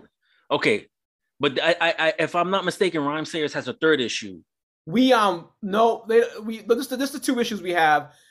I've talked about the third issue because I have a lot of the content, but I've never got around. Okay. All right. So you did two. Okay. Yeah, we did two. And so the first one was like dedicated to hip hop radio. The second one was dedicated to hip hop magazines. So here we are, our hip hop magazine, writing about other hip hop magazines. It's like we didn't want to think about it as competition. Right. I got you. So it was more like you needed them and they needed you. So why fight? Artists we're all trying to do the same thing. We're trying to spread the word. That's all we. And so we interviewed people at rap pages and people whatever, and got their about their magazine. Rap pages ended up doing, because of that. Rap pages became familiar with us. Right. They did a review on Caught in the Middle. It's the pretty sure it's the Far Side cover, 95, and they call it one of the best magazines they've ever saw. Damn. And what you also will notice in that issue, they start mixtape reviews. So I'm like, okay, we're like adding inspiration to and I took it as a compliment. I was like, we're adding inspiration to even the big, they're one of the source from Rap Pages were like the biggest magazines. And so was it Rap Sheet or Rap Pages that had a female owner? I don't know about the owner, but Sheena Lester was the editor of I think her position was the editor. Like she was running it. I don't know if she owned it, but she was like running it. Right. Like I knew one of them. Like she was like one of the first females to be running stuff like that. You know what I mean? Yeah. I mean the Flavor. I don't know who owned the Flavor, but the Flavor had a strong I was like a regional writer for the Flavor in Seattle, and they had a strong women staff on that. It was. We all know that there has been a rarity in how women are represented in general in the world, but in the culture. Right. Yeah, so so it was good. Magazines was one of the places where I did see some of that. Magazines and street promotions is where I saw the first times where women were having powerful presence in hip hop, that stood out. They're thriving. And a little bit in Chicago on the radio, because we had First Lady in Chicago on the radio, and she was a big important radio voice. So it was always been a struggle, unfortunately, for women to get the same recognition and respect. Yeah, and that's always been something I try to fight against, but it's there's always more to do. So yeah. All right. So then, so was your magazine available in Chicago? Was it available worldwide, kind of like Source, or?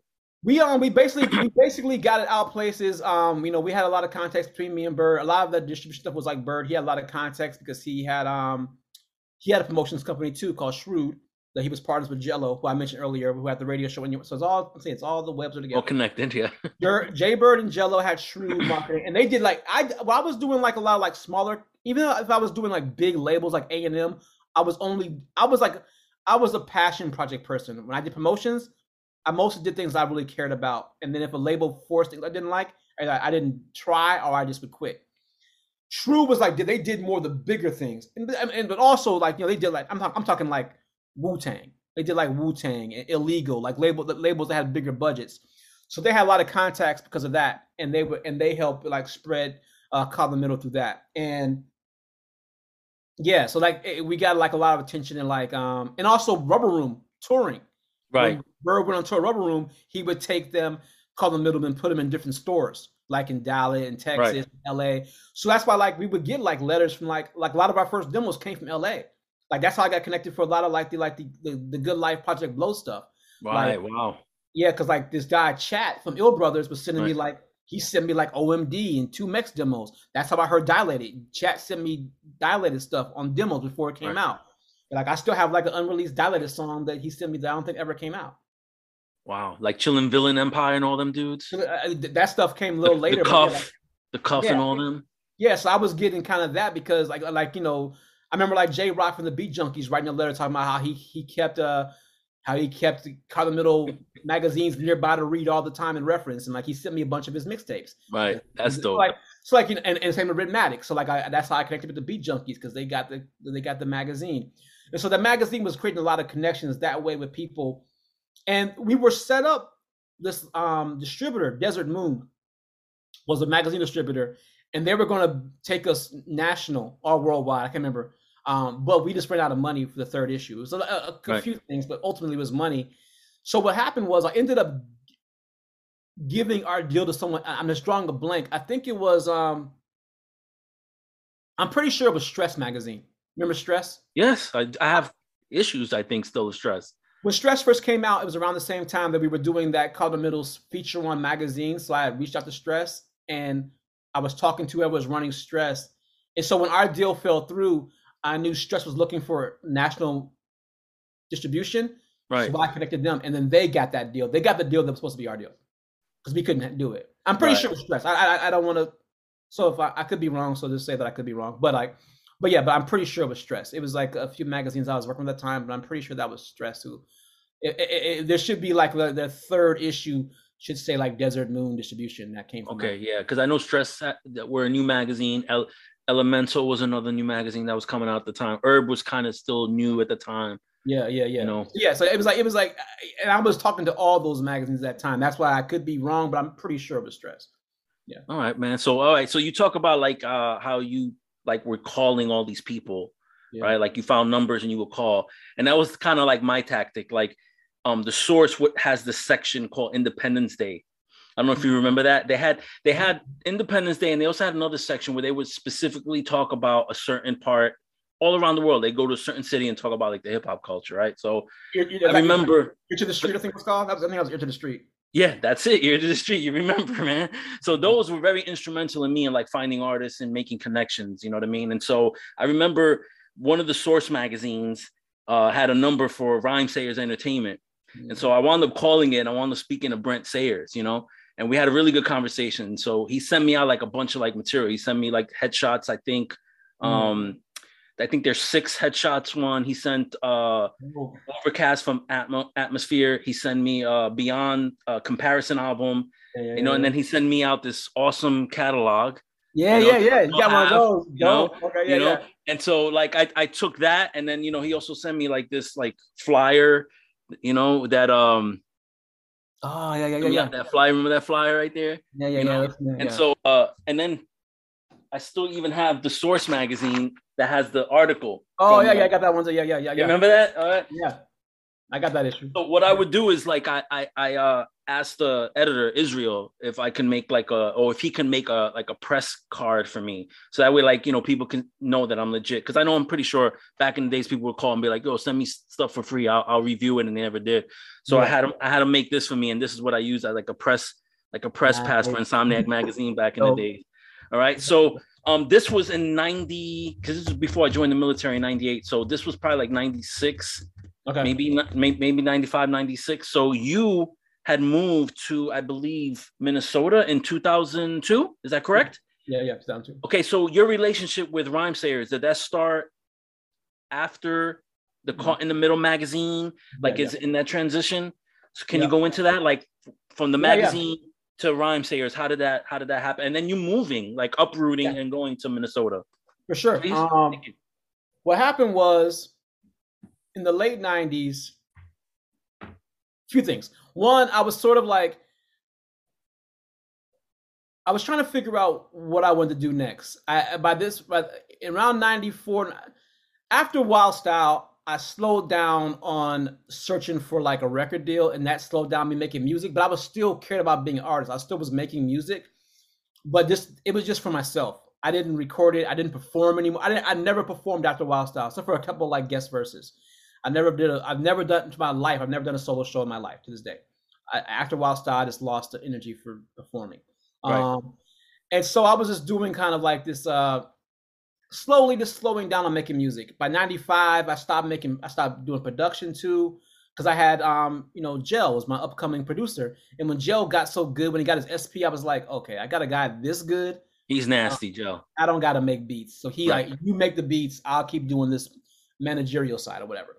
So I had that, and so I just stopped making songs. Every year I was slowing down more and more, and I was also just getting a little frustrated. As I learned more about the industry, I was getting more frustrated with it, and just like I knew that it wasn't really for me, which is kind of funny that I would go work for a record label, but it's a little different, with indie. But I was just like, okay, I need to figure out what I want to do.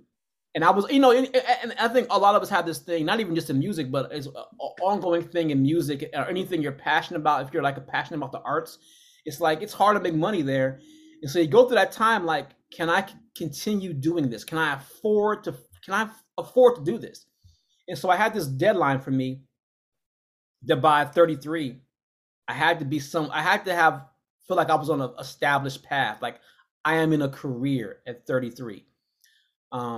And so when I was in my late 20s, early 30s, I was like, okay, it's that time. It seemed far away when I said that when I was 18, 19, but now that time is here and I am not any closer.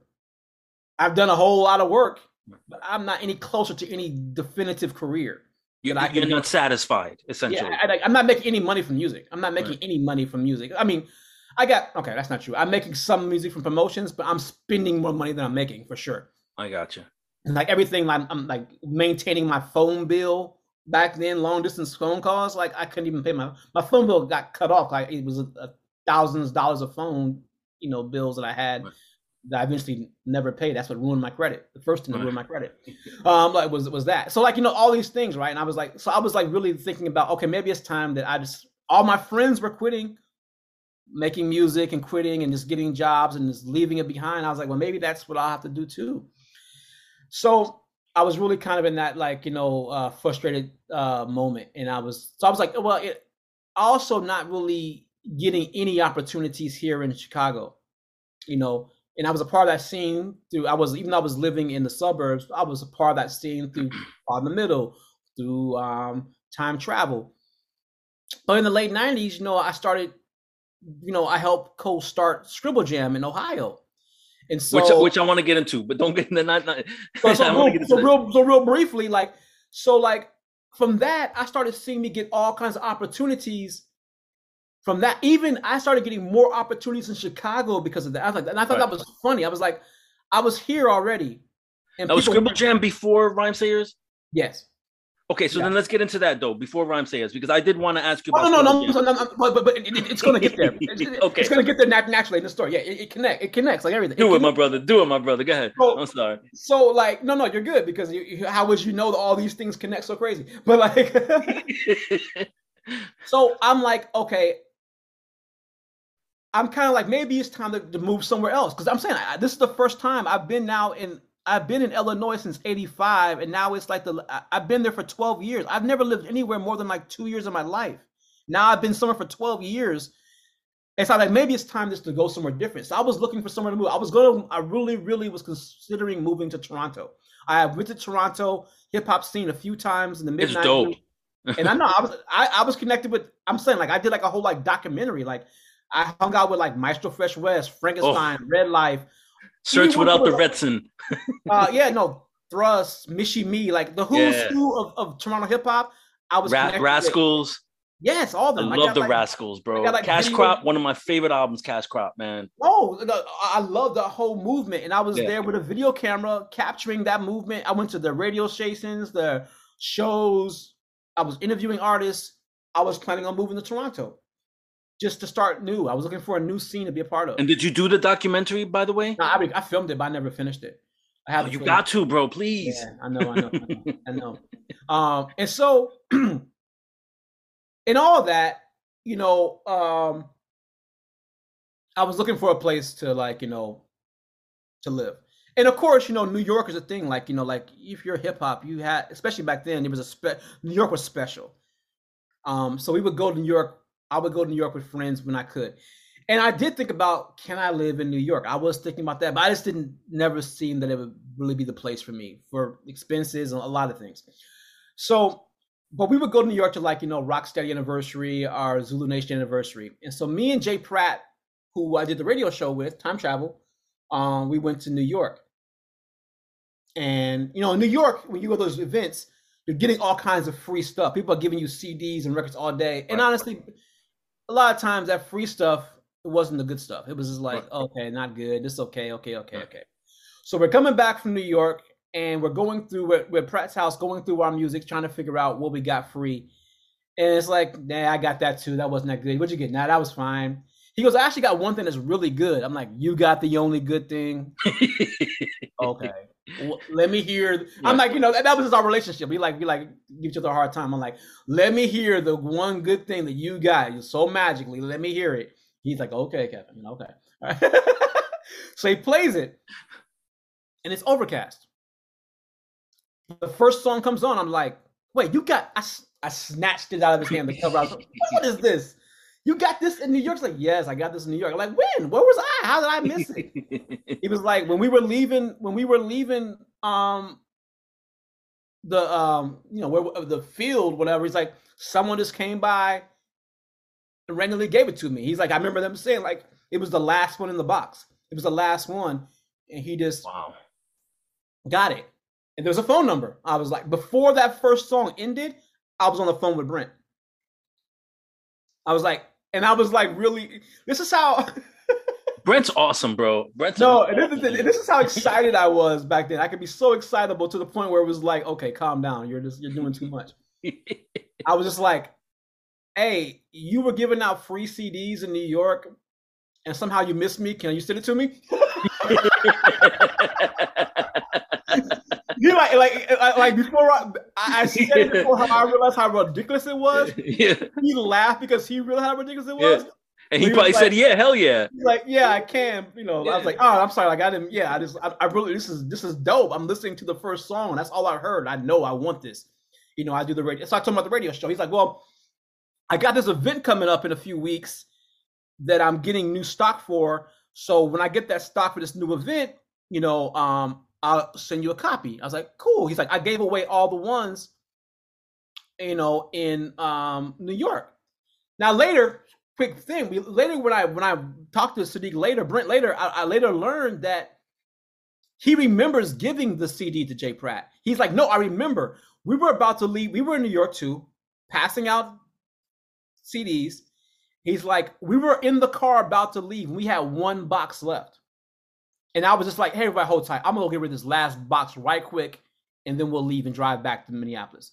He got out of his car, and he remembers like giving Jay Pratt that last CD, whatever. He's like, "No, I remember." I was like, I was trying to figure out what to do this last one. Like, so he remembers specifically giving it to Pratt. So anyway, now back to this phone call. He's like, "I got this event." I'm like, "Okay, that's cool. That's dope. By the way, what's the event you're doing?" He's like, "Oh, this thing in Ohio called Scribble Jam." I'm like, "I'm part of Scribble Jam. That's my event." He's like, "Well, I'll see you next week." I'm like, "I'll see you next week." So that was 97 Scribble Jam. That's right. I had done 96, but 97 is when other people started coming. That's when Eminem came. 97. Right. That's Juice. Rhymesters came for the first time that year. So they had a merch table. I went there and met him. Like, my CD. Gave me the CD. Sean didn't come that year, but Gene Poole and Musab came. Beyond then. Yeah, they were in the battle. Yeah, they were in that first battle at Scribble Jam. So yeah, so like they came with sorry, my brain is locking right now. Idea? No, well, not Idea wasn't didn't come with them yet, but it came with the Battle Cats, the Breaking, Daylight, and them. So they were in the right. So like yes, they were always traveling with like entourage. Who's their artist? They have an artist that was it what's his name? Abuse is dope, man. That's a dope artist, man. Yeah. He does. You see the stuff he does now. He does stuff now. It's crazy.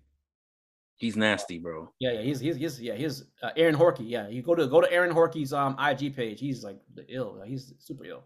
So that's how I met. So basically, he gave me that record there. I started playing Overcast a lot on Time Travel, to the point where I had show promoters and DJs going, "Hey, what is this you're playing?" They wanted to know more about Atmosphere. Jay Bird was doing a mixtape and I would record. I was like his engineer for his mixtapes. He was doing like these intricate 4-track mixtapes. DJ Bird is a pioneer of mixtapes. I say that. That's an understated thing that doesn't get recognized. His like early mixtapes, how he did 4-track tapes, what we did in those tapes, right, are pretty cutting edge. I think they're pretty cutting edge. And he did a tape called Beneath the Surface where he put Scapegoat on it. Yeah. Beneath the Surface, that was like a series, wasn't that? Beneath the Surface? Yeah, Beneath, and it was Break the Surface, and then the other one he never did was going to be Beyond the Surface. He never finished that one. So he finished Beneath the Surface in order to go on, because he was going to go on tour with Rubber Room to take that tape. So that tape went to a lot of stores, including to DJ Eclipse, who we knew from promotions. Right. So the connections, yes. he put Beneath the Surface in Fat Beats, the mixtape in the stores. Right. Bird gets a call from Eclipse like, hey, I'm selling your mixtape, and everyone that buys this mixtape is coming asking about this song Scapegoat. Who was this Atmosphere? So from there, Bird connected Eclipse with Rhymesayers. Right. Eclipse was like, do you have this on vinyl? And they were like, we don't have it on vinyl. Like, can you get it on vinyl? They were like, we can. And that's how it started, Rhymesayers doing vinyl and doing it with Fat Beats. It's all from me and Bird doing this tape, Bird's tape, me helping out, Bird putting on the tape, Eclipse selling it, getting feedback, boom. So that's all those things is connected. And then now, Eclipse is connected to nonfiction, correct? Right. Yeah, right. Okay. So yeah, it was all those connect. So how me and Bird know, I did promotions for Wild Pitch. And then so I did promotions for like OC's, the Time's Up record, the first 2 Coup records, Street Main Source was on Wild Pitch. Right, yeah. So I did the second Main Source. I started doing them for that. So that 94, 95 era, Entice, I did promotions for Wild Pitch, and Eclipse worked for Wild Pitch. And that's how Entice, Lower the Booms? No, that's Intense. Intense, okay. Entice was like, that was like the woman from the down south. She had the Hush Hush tip with Method Man. I don't remember. Entice. She had a dope song before that, like a 90 called Black to the Point, like a social conscious track, Entice. And then she was part of Deadly Venoms with the Wu-Tang group. So she was part of that group. Yeah. So So anyway, that's how we knew Eclipse, because he worked for Wild Pitch, and Wild Pitch signed. They signed Tony and Dave, who was All Natural from Chicago. Yes. So that it never officially came out, but like we knew Eclipse with all that. Capital D, yeah. Capital D, yeah. Who's a lawyer for the Golden State Warriors. Yeah, wow, that's all that connections was. Who just started a record label, who signed Juice and Rhymefest through Golden State Warriors. Oh, really? He just started a new record label? Yeah, the Golden State Warriors record label. Yeah, no way. He just posted about that. Like, it's been in a while, but like Capital D just posted about the plan for the label like today or yesterday about the unveiling. That's dope, man. So yeah, all those connect, and like Capital D was the judge at 97 Scribble Jam. He's one of my judges. Okay, all right. I'm saying the connections are just it connects forever. So Scribble Jam connected me with Rhymesayers. We connected obviously through, which is funny because when I got brought on to help out with Scribble Jam, I was like, yeah, I want to take what I've experienced at Rocksteady, right, and do something different, but also, that and more. And of course, so Scribble Jam was already established and they just brought you in, or were you part of the process of creating Scribble Jam? That's a whole other crazy story. So go ahead. Gel. Gel was in high school when I was like, mid-20s. He's in high school. By now, I am burnt out on helping out groups. Like every group I tried to help up to that point ended up quitting rapping after a few years, or not taking it serious as me, or whatever. We just didn't get any traction with a label. One of the 3 things happened. So I was like burned out. I'm like, I'm never managing another artist in my life. So one of the groups Epicentral by any chance? I didn't manage them, but Gel did produce them. So like that, I was managing Gel. So like through that, I was like, helping out with, that was kind of the era when he was kind of breaking out on his own and didn't need me anymore. Most people got in the place where they didn't need me. I was never like, I use the term artist manager loosely. I was just like, I'm there for you as long as you need me. And then I never, and that's the thing, and that's pros and cons, because that's part of why I probably could have been in a better place financially if I just thought about it differently. But I was just always, it was for the It was love. for the love, right? Yeah, and I don't regret that. It's like bittersweet. I have like some things like I wish I would have done a little differently, Yeah. but whatever. So basically, what was I going into? So like Gel. Gel and Oh, Scribble Jam. yeah. So he had this high school rap group called Mental Block, BLOKC, because it's the rap spellings, and they were called Lyrical Menace at first. And so I was like, I'm not managing any more groups. But one day I come home to my voicemail, and this is the day of the answer machine. And this is voicemail. Bugs me out. This is a dude, and he goes, "Hey, this is Diallo, the vibe of the Lyrical Menace, and we're coming. We're coming, and we got the illness." And then a little beat played with a scratch, and then it hung up. And that was it. And I was like, what the hell? Wow. Like, talk about earworm. Yeah, I was like, so every day I come home like, that no new message. No, I'm waiting to know what the Lyrical Menace message is. So after I don't know how long it was, it felt like forever. I finally get a second message from the Lyrical Menace asking if I will meet with them about their group. I'm too intrigued not to meet with this group, how it was.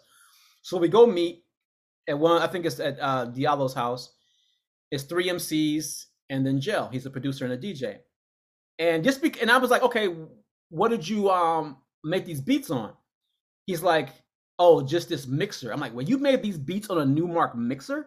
He's like, yeah. So I was like, okay, all right, I'm about to break my rule. What do y'all want? So I was like, I agreed to like manage them. Right. So I was just so impressed with like how they got my attention, the music, and then how great Gel was with a toy. I mean, a mixer. I mean, like he wasn't. I was really bugged out at how he was, and also like their main song was called Music Maker, and it samples Parliament, but in a thing I was like, I would have never known that was Parliament. So it was like all these layers to why I was like, okay, this group is special. All right, and all the MCs were different. They all had like. And the name of the group was Lyrical Menace. They were Lyrical Menace, and then they became Mental Block when I started. They were Lyrical Menace before. And then when I started management, they became Mental Block by their own accord. That was. And did they release anything or no? No, but I have some demos of theirs. I can send you something. Bro, you're gonna send me your whole catalog. I'm just letting you know. All right, I'll send you whatever. But I got stuff too, so just let me know and I'll send you stuff away. But bro, no, I will. I'll send some gems. I got some gems. You're kind of like Ralph McDaniels. I know Ralph McDaniels has a vault of videos that nobody's ever seen before, man. I want to one day. Yeah, it's like one day. Let me see the vault. Yeah. Yes. Yeah. I want to see everyone's vault. I want to see. My bad, brother. Oh, you're good. So yeah. So like so one of them. Okay. So the MCs are Diallo, MC Brand. MC Brand was dope. It's a natural MC. And then there was Vibe, who was like more like the abstract and like kind of the thinker of the group. And then there was Chanel, went by MC What. He was kind of like just like he had this like personality. He brought a lot of personality to the group, and it's something a special vibe too. He had a certain kind of personality. They were all different, and it made it work. And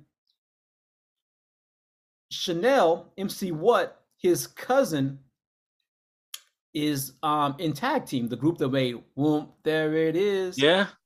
So at a family reunion, he talked to this cousin, and I can't remember the name, unfortunately, but somehow how it came back to us was, hey, my cousin's got this hit record. He has a studio in Atlanta. If we go to the studio, we can record for free. Wow. And we're like, okay. That's rare. Now, I'm a skeptic. I'm just like, okay, can we talk to this? And he's like, and he got kind of upset me. Like, I know what I'm doing. It's my cousin. I handle this. All we got to do is go there. I'm like, well, we got a studio here for free. It didn't seem like, I'm like, but what exactly is it going to be that we're going to go there for? But they just ganged up on me, like, well, mainly the rappers, not Jail. You're our manager. You supposed to do it. I'm like, okay. I'm like, at the worst, it's a trip to Atlanta. Right. A new place to go and chill. Yeah. Exactly. So I rented a car. We did this road trip to Atlanta for spring break. We get there. Now, a few weeks before that trip, I'm reading Rap Pages magazine, and they would have this section where they would feature a DJ. I think this is actually the section that might have came after they read Caught in the Middle. I could be wrong though. But they would feature a DJ about their, and then they would ask them about a mixtape, and then they would ask them what their favorite 5 records in their collection were.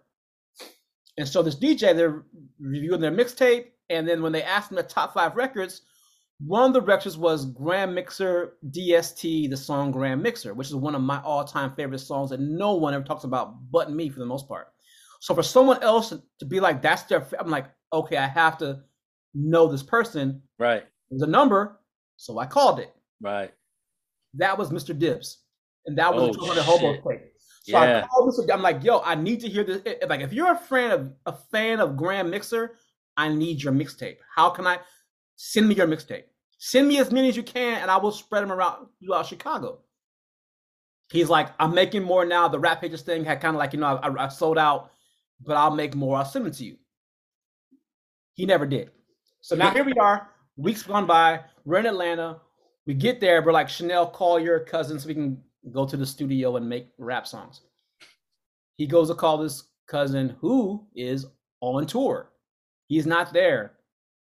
And we finally learned that actually he did it. There was a loose conversation with his cousin apparently, but nothing official.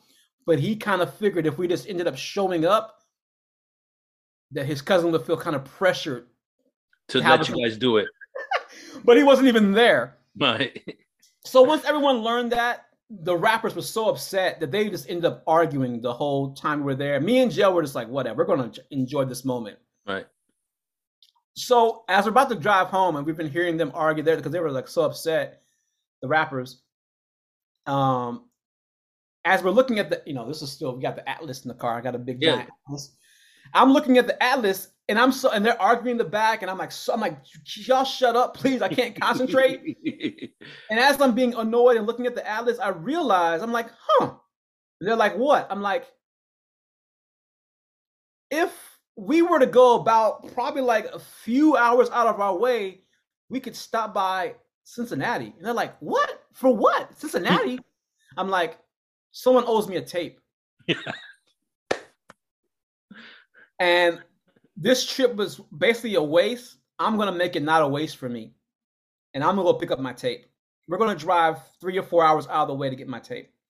And I was like, the way how you had me drive here and didn't even confirm that we could go in the studio, I'm not going to call Dibs. I'm just going to drive to Cincinnati and hope he's home. If he's there, he's there. If not, he's not. We'll see what happens. And that made them be quiet. They were so mad at me. They were so mad at me. So we drove to Ohio, and literally I got to a payphone. I didn't know where he lived. I just drove to Ohio. I just drove to Cincinnati. I had no idea. I didn't know his address or anything. All I had was his phone number. Right. I drove to Cincinnati, called his house. His then wife answered the phone and was like, I'm like, is Dibs home? And she's like, no, he's doing a show. I'm like, oh, okay. Where's the show at? And she's like, the show is here. I'm like, okay, I'm going to go to the show. I'm going to get my tape. I go to the show, park in the parking lot. And before I get out the car, I remember saying this out loud. I'm like, whatever's happening here, I want to be a part of it. Because it was the first time I had been to Rocksteady. I had been to Zulu. So I had seen like cultural events in hip hop. But I had never been anywhere where I saw everything happening at the same time in front of my eyes. All the 4 elements? It was from my car in the parking lot, I could see 2 DJs, 4 turntables. In front of them was linoleum with breakers, people breaking. In between that was MCs on the mic. And behind that was people painting on the wall. Wow. I was seeing the painting, dancing, the MCing, and DJing, and the fan onlooking all at once from my car in the parking lot. And I said, I have to be a part of whatever's happening here. That was Scribble is a magazine, is a graffiti magazine. That was the Scribble Jam first issue release party in March of 96. Right. So I went to the Scribble Jam. So I literally got out of the car. I walked right up to Dibs. Skip was DJing. Dibs was standing there for a second. I just stood and looked at him. I was like, Dibs? He's like, yeah. I'm like, Kevin Beacham, where's my tape? That's literally That is literally what I said to him. He's like, what? I was like, you never know my tape. I'm here for my tape. He's like, you drove here? I'm like, I drove here for my tape. Yes, I drove. He was like, you're crazy. I got you. And so we stayed, hung out. Now, by now, the MCs from Mental Block are happy. They're rapping on the mic. They're freestyling. Whatever. We stay. And then afterwards, they had got hotels. We went back, and they were like, that was dope. We want to do a bigger one in the summer. I was like, I'll bring Chicago. Yeah, because you had Chicago, yeah. And so that, because I was like, I'll promote it on my radio show, whatever. So that's how I got involved with Scribble Jam. I just happened to drive there for the most ridiculous reason to get a tape. Right. Drove 3 or 4 hours out of the way, and that happened to be the day that was a premiere party for Scribble Jam magazine. Like, what are the chances?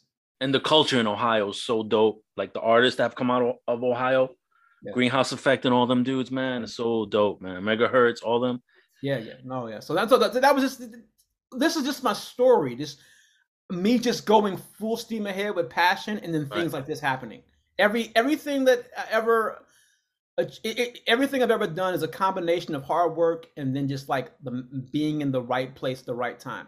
That's why I always say, like, it's about, like, I'm forgetting, I haven't said it in a while, but I have this, like, the 4 P's, like presence, being present, persistent, patient, like, I like those. I got you, man. Those are like that is like the mantra for how, like, I've been successful. It's like those things. Those, like, kind of the 3 P's. I think there's 4. Those are the 3 right now. But perception, 4. And perception. There you go. So like those things are like how everything took place, was like those 4 P's basically. Yeah. All right. So then essentially you're helping them create Scribble Jam. Yeah. Then during that time, you go to New York. You get your boy gets a CD that has Atmosphere. You call Sadiq. Yeah. All right. So what happens? So what happens is, like, so Jay Bird is managing Rubber Room. He was their manager. And they're, like, now starting to get some tension nationally. Record labels are trying to sign Rubber Room. There's, like, kind of like, I don't know, bidding war might be a little dramatic, but there's different labels trying to sign Rubber Room, right? And they end up going with Subverse and 321 for a record deal for the Arc Technology record. And they're going to go on tour.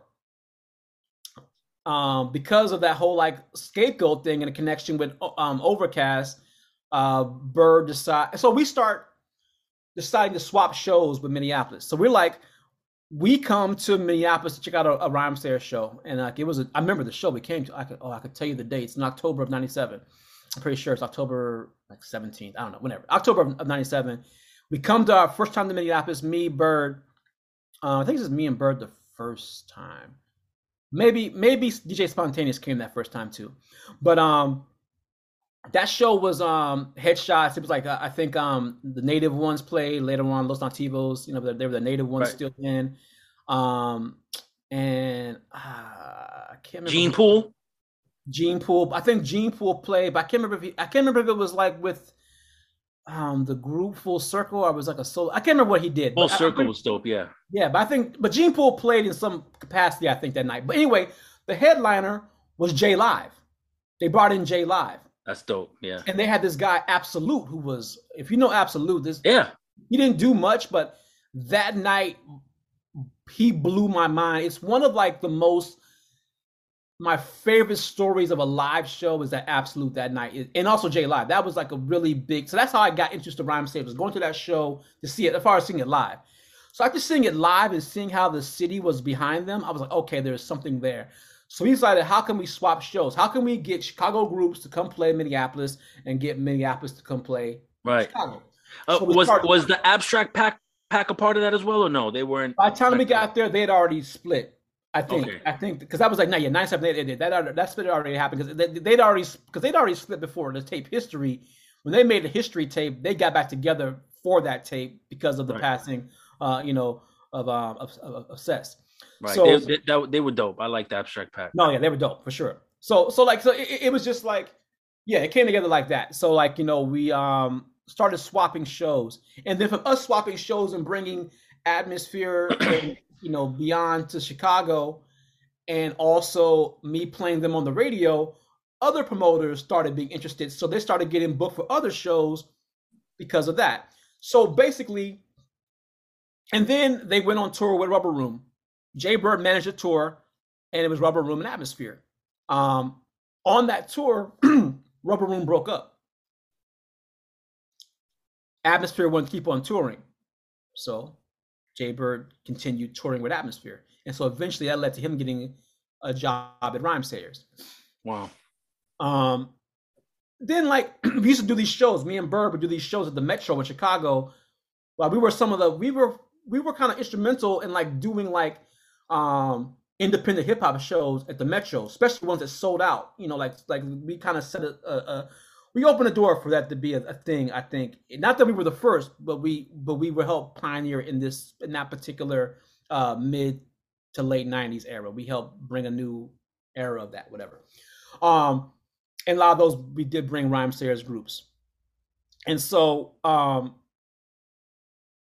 through all that, basically, you know, like, you know, one day at one of those Metro shows, Sadiq just came up to me. He was like, "Hey, just want to let you know we really appreciate you helping out. Like, you know, from like, you know, playing the music on the radio, swapping the shows, these different things. Like you know, these things have you know, Chicago became like their biggest market outside of Minneapolis.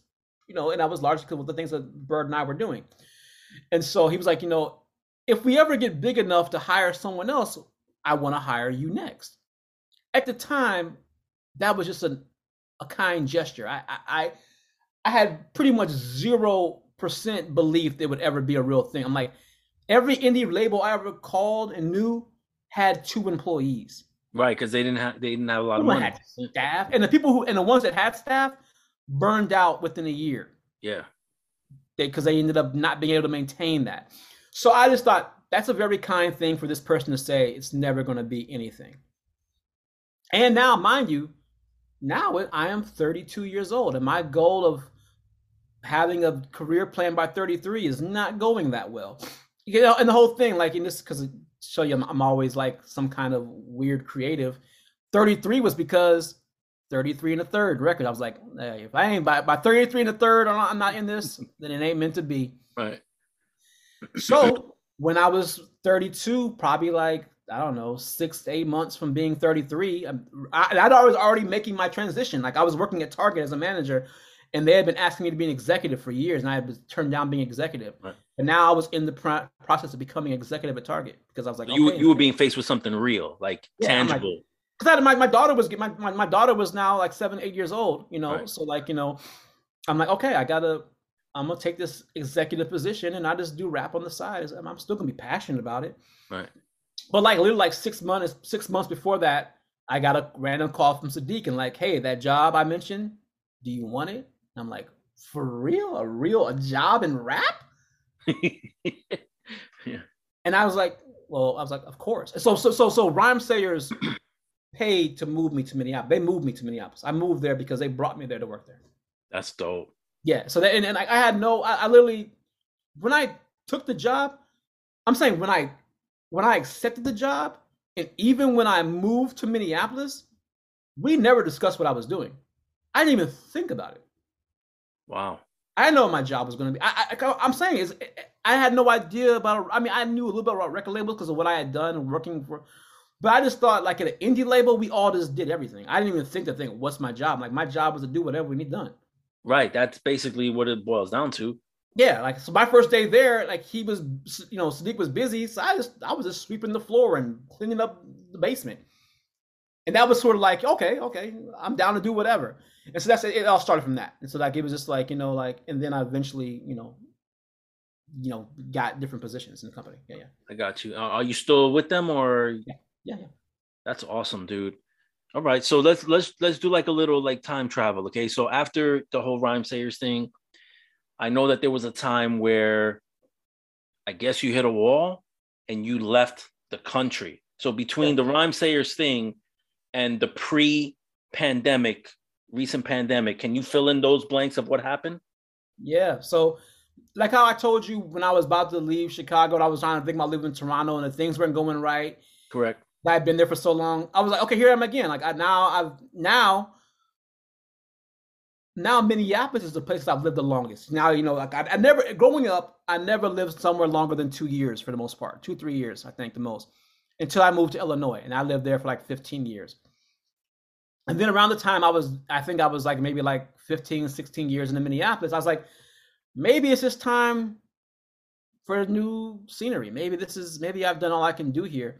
And I was just in a frustrated state, different thing where like, when you put, yeah, you do it all for the love. Right. This is when you start learning about maybe that's not a great way to say it, because it's not all for the love. You might do it Kevin, primarily for the love. Let's be real too. The culture changed. It changed drastically, and it went in a really different direction. Yeah. Because hip hop always goes through these different changes, but I feel like there's still some sort of control that individuals can still have within that culture. Oh yeah, and for sure. I felt like the control was gone. Yeah, you started, and that was kind of, I started to feel like I was feeling that in so many ways, like from like DJing, and I feel like, it used to be like in Minneapolis, this rich DJ culture, and like, every night we were all going out just playing whatever you wanted to play. You never knew who was going to do what, but then it was like everyone was just playing the same thing. Most DJs was like, oh, because that's what the venues wanted. That's what got you the most money. And it wasn't just Minneapolis. I'm just saying that I learned that was happening worldwide. Yes, yeah, worldwide. So DJing I was like, okay, in order to DJ, I got to do this. I don't want to do that. Oh, in order to do this, I got to do that. I don't want to do that. So I just stopped doing things. And I didn't even think about it. But like, when I was a kid, I struggled with, before I really got into hip hop, I struggled with depression. And I struggled with even like thoughts of suicide when I was really young. I didn't realize this till I was much younger, but pretty much those things went away when I discovered hip hop in stages. Like when in '82, when I recorded myself the tape for the first time, that was literally the end of me feeling like suicidal thoughts. I still was depressed though. Right. But I at least had something to, when I felt that, I could go create and make music and I could feel good. Then when I was 14 and 15 with the 3D crew, I started performing and making actual songs in the studio. When I started doing that, depression went away. I didn't have depression all that time. I was performing and making songs and going to the studio and battling. I never had depression. I never made this connection to years after the fact. Right. But when I stopped making music in the 90s, the depression came back. Right. I never made this connection. So basically going all that phases, and like here I am now in the, and now I'm in the, 2015 or whatever. And I have all this frustration. I've stopped DJing. I haven't made music in, 15 years, you know what I'm saying? All these things, and nothing is really going right in my life. Like, just like nothing is, everything's a struggle. Everything's a challenge. I'm like, I need something to be not that. And I wasn't finding it. So I was like, I need to just escape. And so I was planning on leaving the country and never coming back. Disappearing. My plan was to leave the country, get off social media, and never be heard from again. That was literally my plan. Right. And I was just like working towards that. Like permit status. I even had talks with my family, like I might not ever come back, so we should enjoy this time because I might not. I was serious about it. Right. And so and I had an interest in going back to like Europe because I was born in Germany. I was born in Germany, and I lived there for so long. And I was like, let me just try to go back and retrace some of those steps and try to figure out. I want to understand who I am more. And so I gave away most of my possessions that time. I gave away stuff from my music collection. I kept my music collection, put that in storage, but I gave away most everything else, just furniture, car, everything. I just gave all that stuff away, and quit my job and everything, and just like went for it. I was like, I'm just gonna go figure out me. Right. And then it's just funny that through that is when I started examining my past, and that's when I learned, like, oh, I've always only had depression when I'm not being creative. Every time I stop creation, and that's when I feel anxiety and depression. So I'm like, I should start doing something creative, and I hadn't decided what it was. Even then I didn't think about making music. I thought, I should DJ more. So I started making mixtapes again. Like, okay, maybe that'd be it. And that helped a little bit, but that wasn't it. So it was like really I just kind of refound that. So basically, yeah, I went that whole like going away was supposed to be like me just going away, finding where I can go and never and disappear. Right. But it ended up becoming a thing where I went away and found out who I was and came back to be who I am. Like, oh, I want to create. Because I think what it was is that you had a void. You didn't know particularly what that void was, but it took for you to go away, find yourself, and find out what that void was, and now you're refilling that void again. Yeah, no, that is exactly it. Like, you know, and I never would have guessed any of that. Like, if you would have told me 5 years ago that I'd be making music right now, I would laugh at you. I would, but now it's the main. It's like all I want to do. Right. It's and the reality. And no illusions about it being like some big thing or making money. I have no. I it's not that. I'm doing it again. It's that fine line. I'm doing it for the love and for the self therapy. But of course, I also want people to enjoy it. You know, yeah. Correct. But even like the fact that I'm like, you know, like I don't know hardly anyone's listening because there's so much music out there. That doesn't discourage me. Right. That doesn't discourage me. The fact that there's only 10 people listening or whatever, that doesn't discourage me. I'm like, oh, 10 people. Well, all right, I got more for you, 10. 10 is better than 0. Trust me, man. Trust me. It's like that's my whole thing. Is it's like, oh, as long as there's like someone that wants to hear it. Right. Like, if it was, I think I would struggle if it was like literally only me that wanted to hear it.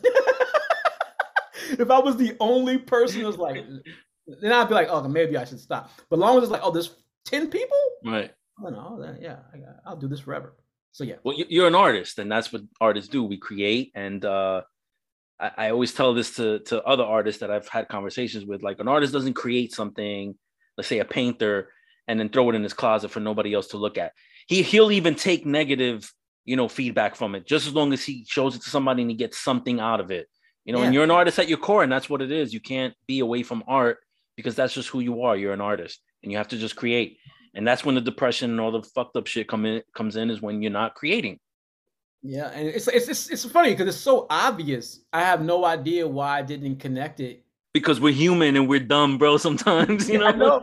Yeah, because it's like, it's just so wild. I'm like, it was like, how did I not recognize that when it stopped and when it started and what was so it was really like, and obviously everyone can't have that. I mean, everyone could, I guess, have that freedom to quit your job and give away possessions and do that. Like, I was just in a position like, you know, being single, which is part of my frustration is like, you know, I'm not single by choice per se, but like, it's so all those things, but like, okay, it sort of led me down that path, but I had no idea that path was going to lead me here.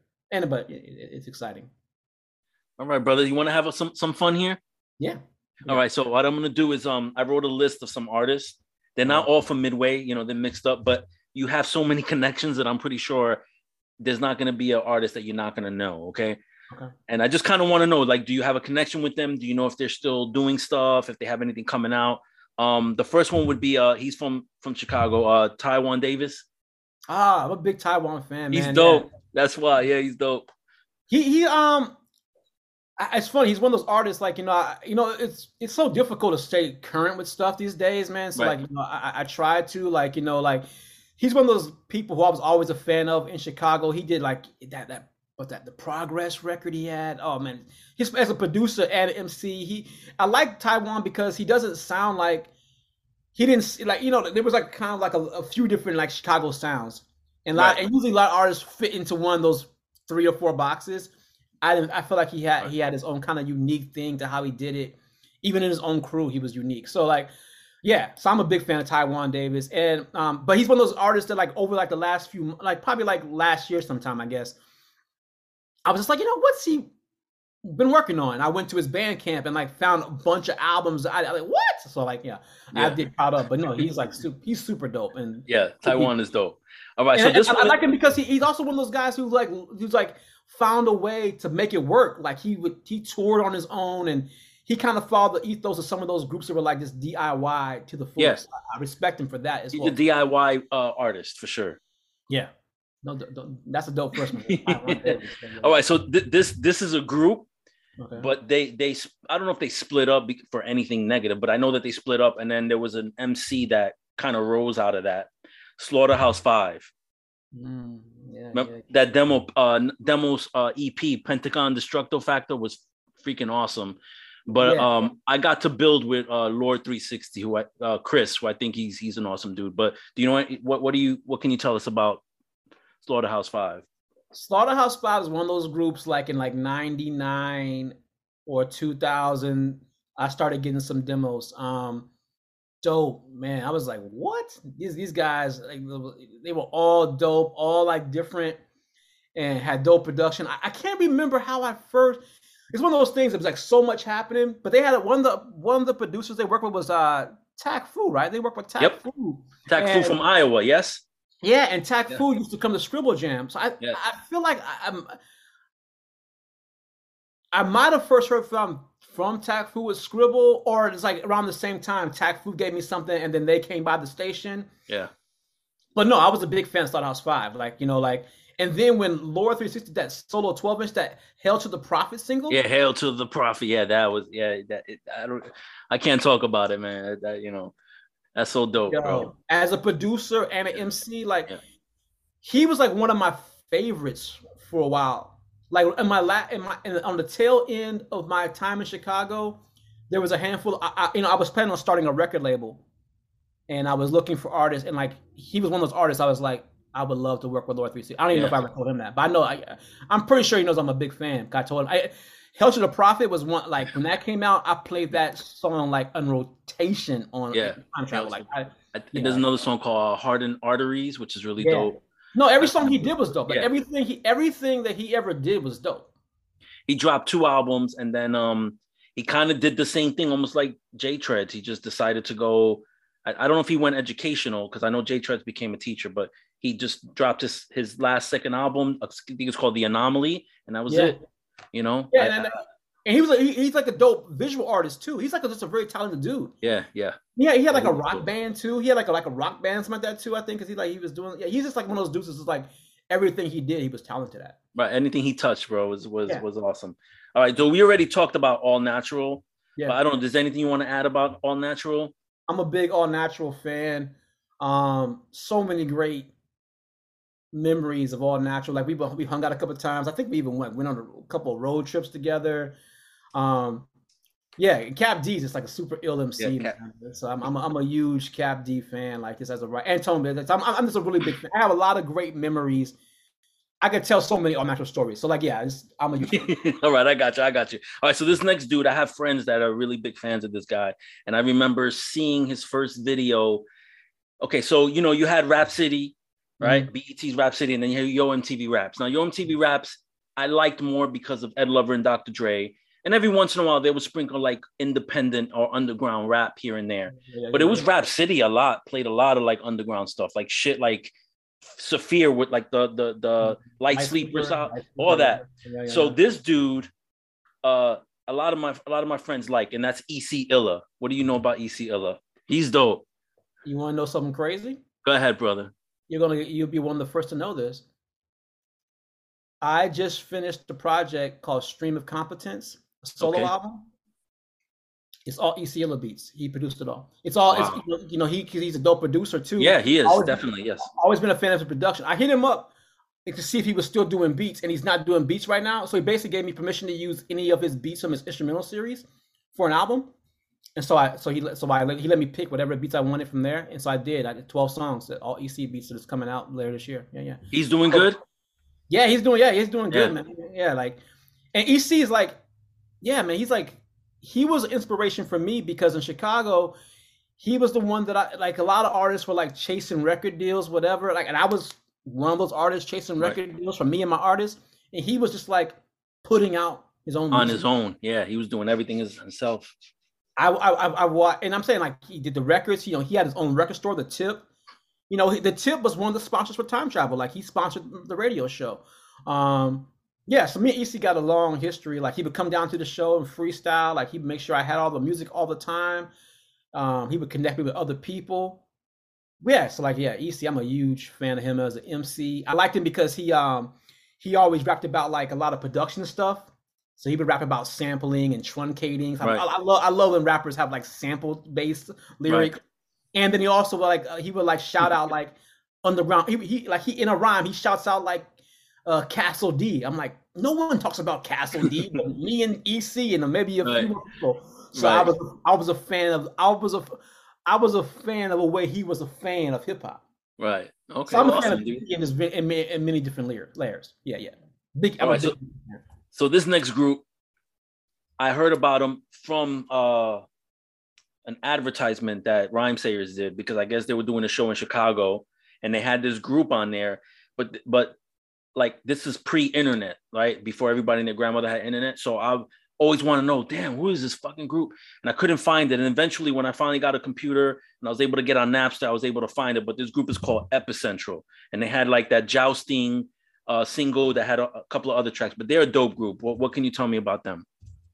So when I started doing time travel and that show started to build popularity, it became like a. And here's the thing: a lot of shows didn't. I didn't have a quite an open door policy, but I had a fairly. You could come down to the show and Right. you could give me music.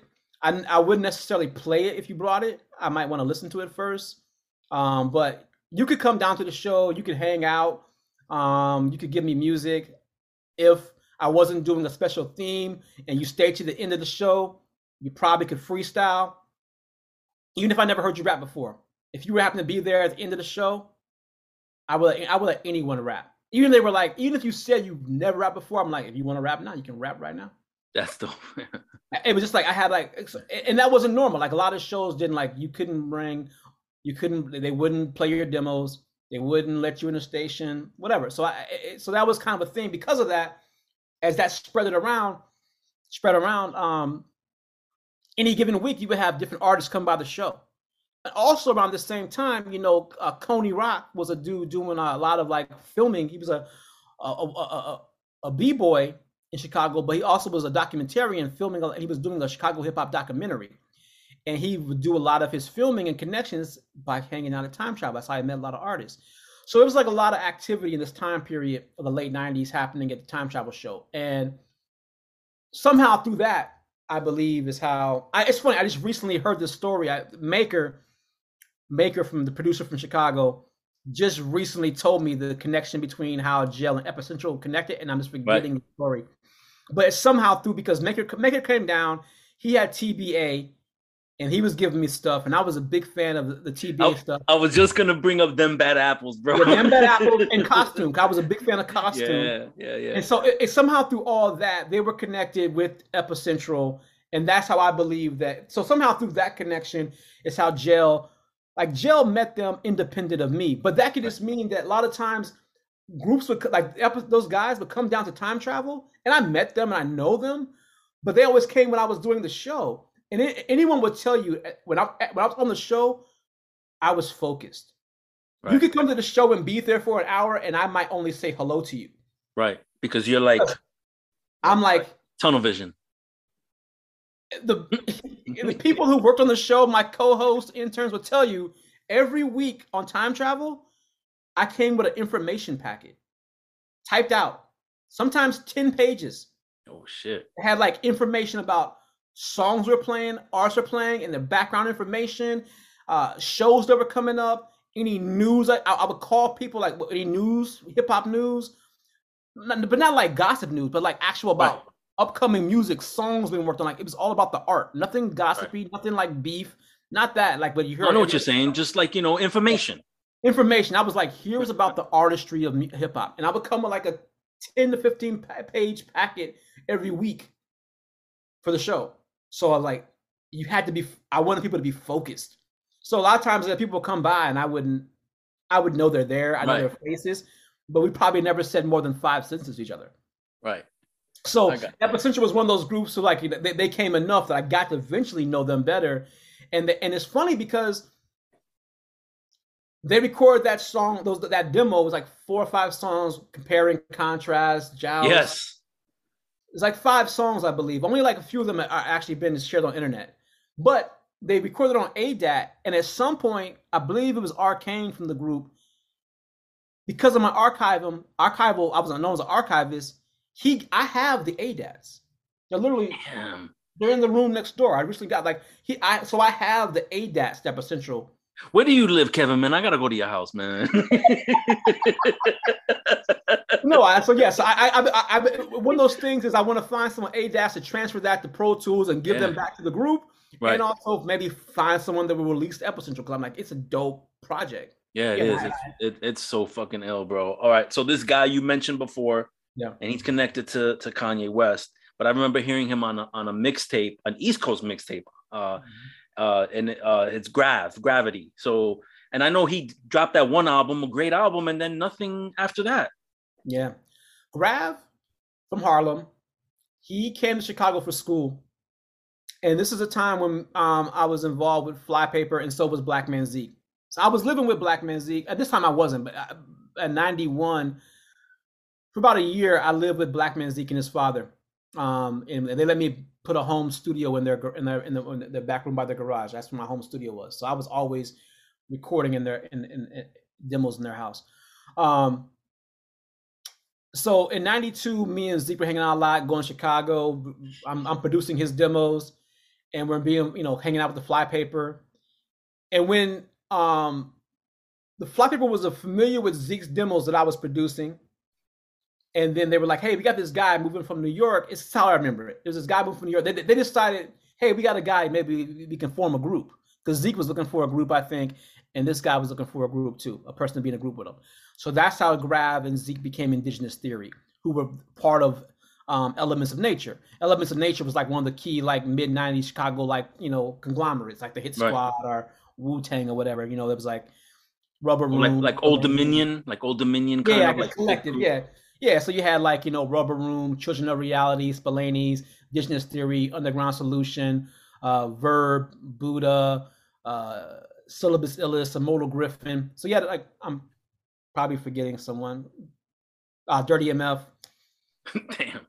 So yeah, you had this conglomerate. Indigenous Theory was part of that. Kinetic Order, I believe Kinetic Order. So so that Indigenous Theory started working on demos. And from those demos, a couple of times we went to New York so they could work on demos, and we would stay with Grav's mom in Harlem. Grav's mom still lived in Harlem. We would go and we would actually stay at his mom's house. And so then when I went there in I went there in 94, 95, when I go to New York, it was just kind of normal to stay with Grav's mom in Harlem. We build a rapport. And so at this time, Grav was recording that first album in New York. He did part of it in Chicago and part in New York. I just happened to be out there when he was recording some in New York. He was recording at Power Play, a legendary studio, Power Play. Craig G record out there, didn't he? I believe. A lot of Queens people, because it was based in Queens. Yes. Liz Mercado, she was a famous engineer. I got to sit in on a Liz Mercado session as she really a Grav record. I was amazing. Well, I'm watching Liz Mercado work. That was amazing. That's dope. She was mixing. It was called Regurgitation. It became something. The name changed. It's what's it called? Sick Thoughts on the record. Sick Thoughts. Yeah, that's the one where he's dreaming. He has a dream. Yeah. It was called. It originally was a little different, a different beat. It was called. I think that was a song that was called Regurgitation, and it became Sick Thoughts. I think the lyrics changed a little bit and the beat changed. But anyway, that was a song that I heard Liz Mercado mixing. Anyway, so I was in the studio, and there was a point in time where it was both Kanye and me staying in Grav's. We're staying at the same time. This is around the time of the second issue of Caught in the Middle magazine. It's already out.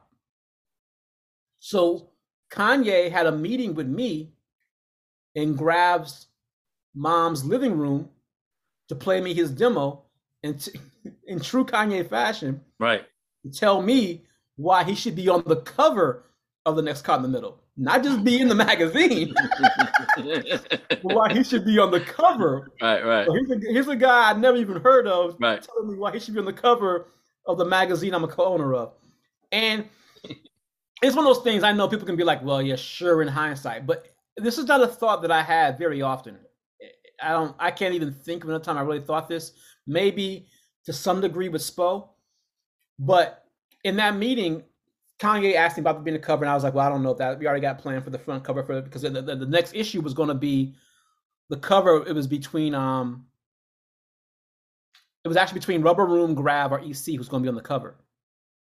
And then we ended up deciding on doing a double cover. I think it's going to end up being, we're going to do an ad on the back. It's going to be Rubber Room on one side and then EC on the other, or Grav. I can't remember. It was between those three though, but double-sided cover. So anyway, so Grav, how'd it happen? So Kanye's playing me this demo, asking me about being in the magazine, but also saying I'm building a management team, asking me if I want to be on this management team, because he knows I do all these different things. Oh, shit. And he's like, I promise you I'm going to be a star. People say that all the time. Right. I remember thinking, I don't know, I answered this some way to him, but I certainly remember thinking that if Kanye is not a star, it won't be because of him. It will just be because some unforeseen first force made it not possible. Right. Like everything about his will to succeed, I'd never seen anyone with that. It's rare that I saw anyone with that kind of will to succeed. Right. Yeah, he was destined to be a star. Yeah, and I know that's easy to say in hindsight, but no, I remember feeling that. And even a moment where I was like, I should probably take him up on this offer, but I was like, I have my own passions. I don't want to. Right. My passion isn't to see his passion come to life. My passion is to see my passion come to life. So I turned him down. But it's like, but yeah. So that was like how I met. That was my connection with Grav. How I met Kanye. How I got to see that album come together. And it was cool because like I was known as the guy that, like, even back then people knew I was a guy that knew a lot about hip hop. So a lot of times, like when Rubber Room or whoever was recording, when they were coming to the scratch hooks, they would call me like, "Hey, here's our song title. What can we scratch for the hook?" I was a guy to call to be like, "Oh yeah, just so and so says this, so and so says this." So when Grav was working on the record, which is crazy because you think about it, that's recorded in Power Play with Liz McCardle, Kanye on the production, some production. DJ Newmark of Jurassic 5 is the A&R for Correct. He also does cuts on the record. Like this, this who's involved. This record is kind of crazy when you look about it in hindsight. But I remember getting a call from them. Hey, we got this song called Down to Earth, which is a play on his name, Gravity. Like, what can we scratch? And I remember being like, yo, I got it. It's a new song, but it's an acapella. Royal Fam had just dropped. Something got big in the biz. Yeah. So on that record, you hear me scratching Gravity. On the song, he goes, I come down like force gravity. That's what he says. And I was like, you can scratch that. They ended up only scratching the gravity part, but that was like the first time I ever gave an idea that became on a record. It was that. There you go, man. I was like, okay, that my idea made it to a record. And then that song has a song called, I think it's Come On. But we all got in the booth. It's like me, basically everybody on that song, line for line, what's it called? Line for line, line to line? Line for line. Line for line. Yeah. Pretty much everybody on that song got jam-packed in the booth. We were like literally stacking each other. We were like, come on. Like, those 90s cooks. Right. So bad they didn't use it. So you were part of that? But it is not being used because it was so bad. In the recorded version, I think it's just Grav. They redid it because we were all over. It was I could tell it was chaos. Everyone was, come on. Like, okay, all right. And I'm not even that kind of guy to be like yelling. I don't yell. So it's like, I'm not trying to. So yeah. But anyway, but it was cool to be a part of that record, especially in general because I was like a fan of Grav. But then also just like, for the historical content that now that we know what that album was and what it was. And I don't know if we're exactly sure. I mean, I know I've talked to Grav. I'm just drawing a blank, but I don't know why he didn't do a immediate follow-up record. I mean, I know the label kind of folded and it was just like, it was hard to, Was the label Correct?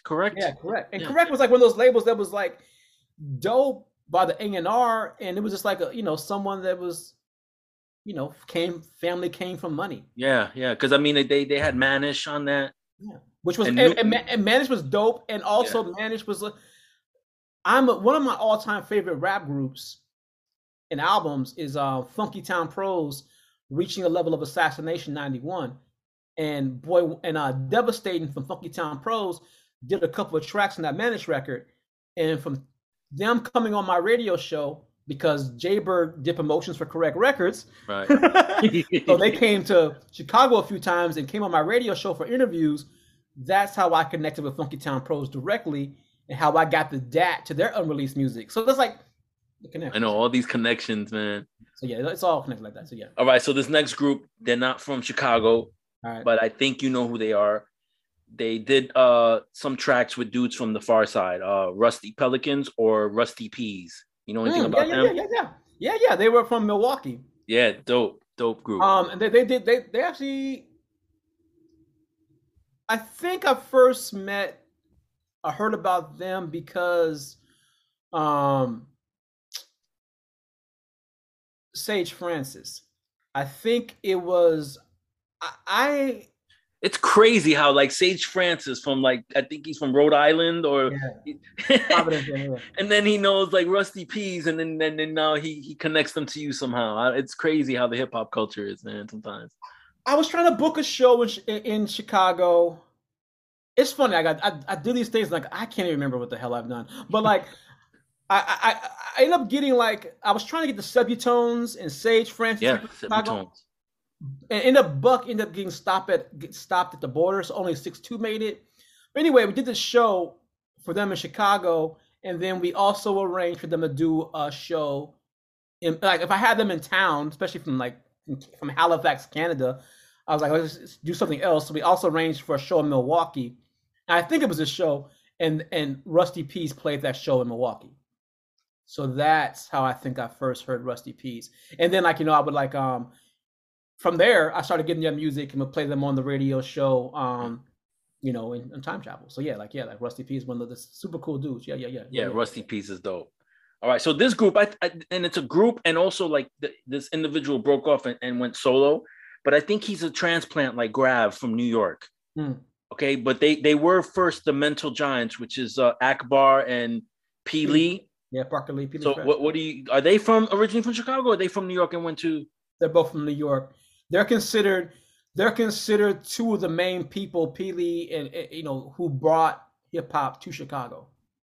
Like okay, so the like Mental Giants. Yeah, P. Lee Fresh is like instrumental because like he had a show on WNUR in the early '80s. He was like one of the original like hip hop DJs on NUR, one of the first ones.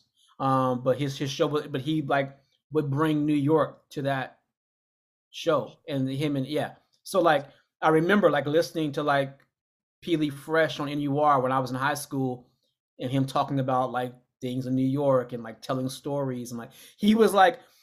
Because Time Travel was like an educational rap show where I would give you all more details than any other rap show you probably ever heard in your life. Right. Part of that was influenced by what I heard from P. Lee Fresh, but he would do it. I just ended up doing it more frequently than P. Lee, but he did a couple of times. I was like, okay, he's giving some background information about these artists. And so that was an inspiration. And so like, no, Mental Giants. And like, again, like I'm a huge fan of Mental Giants. Akbar is like one of the most... There are certain people I know, dude. Who were just like, he was born to MC. Right. His voice, his flow, his right. He's literally a perfect MC. Right. There's a certain people I consider perfect MCs, like Akbar, AC Alone. It's like when they're like their voice, their flow, their content, their improv, they're great at every aspect of MCing. Pharoah Monch, like there's a certain MCs who are just like, okay, you are just like the genius, like there's like certain people I think of like they're perfect in every way as MCing, and Akbar is one of those. Yeah, so I'm like, and P. Lee's just like beyond just like how dope he was as like spreading the culture. Like some of the first hip hop shows, he was like booking some of the early shows in Chicago. He was him and Akbar were early on the graffiti scene in Chicago. So that every part of hip hop there, the graffiti scene, the radio scene, the MC DJ scene, P. Lee as a producer, everything. They had an early music video, like they pioneered pretty much everything. Yeah, was that the Jeepers Creepers? Yeah, it was like it's a 2-song. Yeah, Jeepers Creepers and something else, right? Yeah. All right, so this next. Go ahead. I'm sorry. Go ahead, brother. Keep going.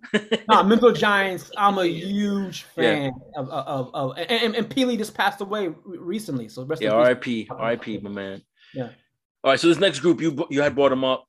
and I remember again, like in the days of Napster and all that, wound up getting like one of their albums, and that's Them Bad Apples. What could you tell me about Them Bad Apples? They're dope, man. Really fucking dope group. Yeah. So Them Bad Apples came because yeah, because Maker was just a producer doing a lot of stuff, and they were like from coming from a different part of town, and so yeah, they were just giving me these CDRs of different songs, and like I was like really impressed with the production and just also the MCing. Like they were a diverse crew. And then they had a separate crew called Costume, like Vertebreaker and Concept were also part of them apples, but they had a separate thing. And I was a really big fan of the Costume record, like that record. Like when I did my Genius record that I finally put it out a few years ago. Yeah. It should have came out in 2001. Back then, when I was going to do the album in 2001, one of the only features I wanted was Costume. Because I was a big fan of Costume. And when I did it a few years ago, I still asked, and mind you, neither one of them make music right now, but I got them to make music again just to do a song with me. Damn, that's dope. That's how much I love Them Bad Apples and Costume and Maker because and Maker produced it. Like no, I'm a huge fan of what they were doing. Like yeah, and like I saw them live. They did a couple of shows at that time. Like I think I saw them at like the was it the place called the Furama, I believe it was. But like yeah, no, Them Bad Apples were just dope. And Maker just like such an amazing producer. Like I'm a huge Maker fan. Like he's just like just to see how he developed as a producer is great. Like like when I was gonna start my record label in 2001, my second release was supposed to be a Vortal from Ken Ox solo 12-inch produced by Maker. Oh, that's dope. That would have been dope, man. We had the beats. Vortal had the beats. It was all good to go. But if you know the Cannibal Ox song "Life's Ill," yeah, "Life's Ill." Vortal's not on that song, but what Vass is talking about Vortal having that situation, because he got his jaw damaged, where he couldn't record for a few months. Right. That was the time he's supposed to be recording that single. He just couldn't make music, and then I got a job at Rhymesayers, and I moved, and I didn't do the label, so that's why it never happened. But no, he had the beats and everything. Like he was going to do 3 songs. A 3-song single. That's crazy. Yeah. Vortal's nasty too, man. That's another crazy. Oh, huge man. That dude is when that dude's in the zone, he's magical. He once came to Time Travel and did this freestyle, this improv to a Screwball beat, Screwed Up. I love that beat. A Beat Nuts produced track. I think it's Beat Nuts. But he just blacks out and does this, Vortal's special. He's a special individual. Special. Right. This next group from Minnesota, they're kind of affiliated with Rhymesayers, but when I first started getting into them, I don't know if they were a part of Rhymesayers and they broke off and they started their own little like crew. It's Cancer. They were I don't know if they were ever technically part of Rhymesayers, but they were like some of those early headshot shows. They were definitely on shows together, and then Ant was doing some production for Cancer. Right. So there was a connection from that. But they were like, they were sort of at the time where headshots were sort of dissolving. Right. Cancer was sort of coming up. But like there's other connection because like one of the members of Cancer is Unicus. Unicus, yes. And Unicus, was already doing music with Beyond before, like I think even before Rhymesayers existed.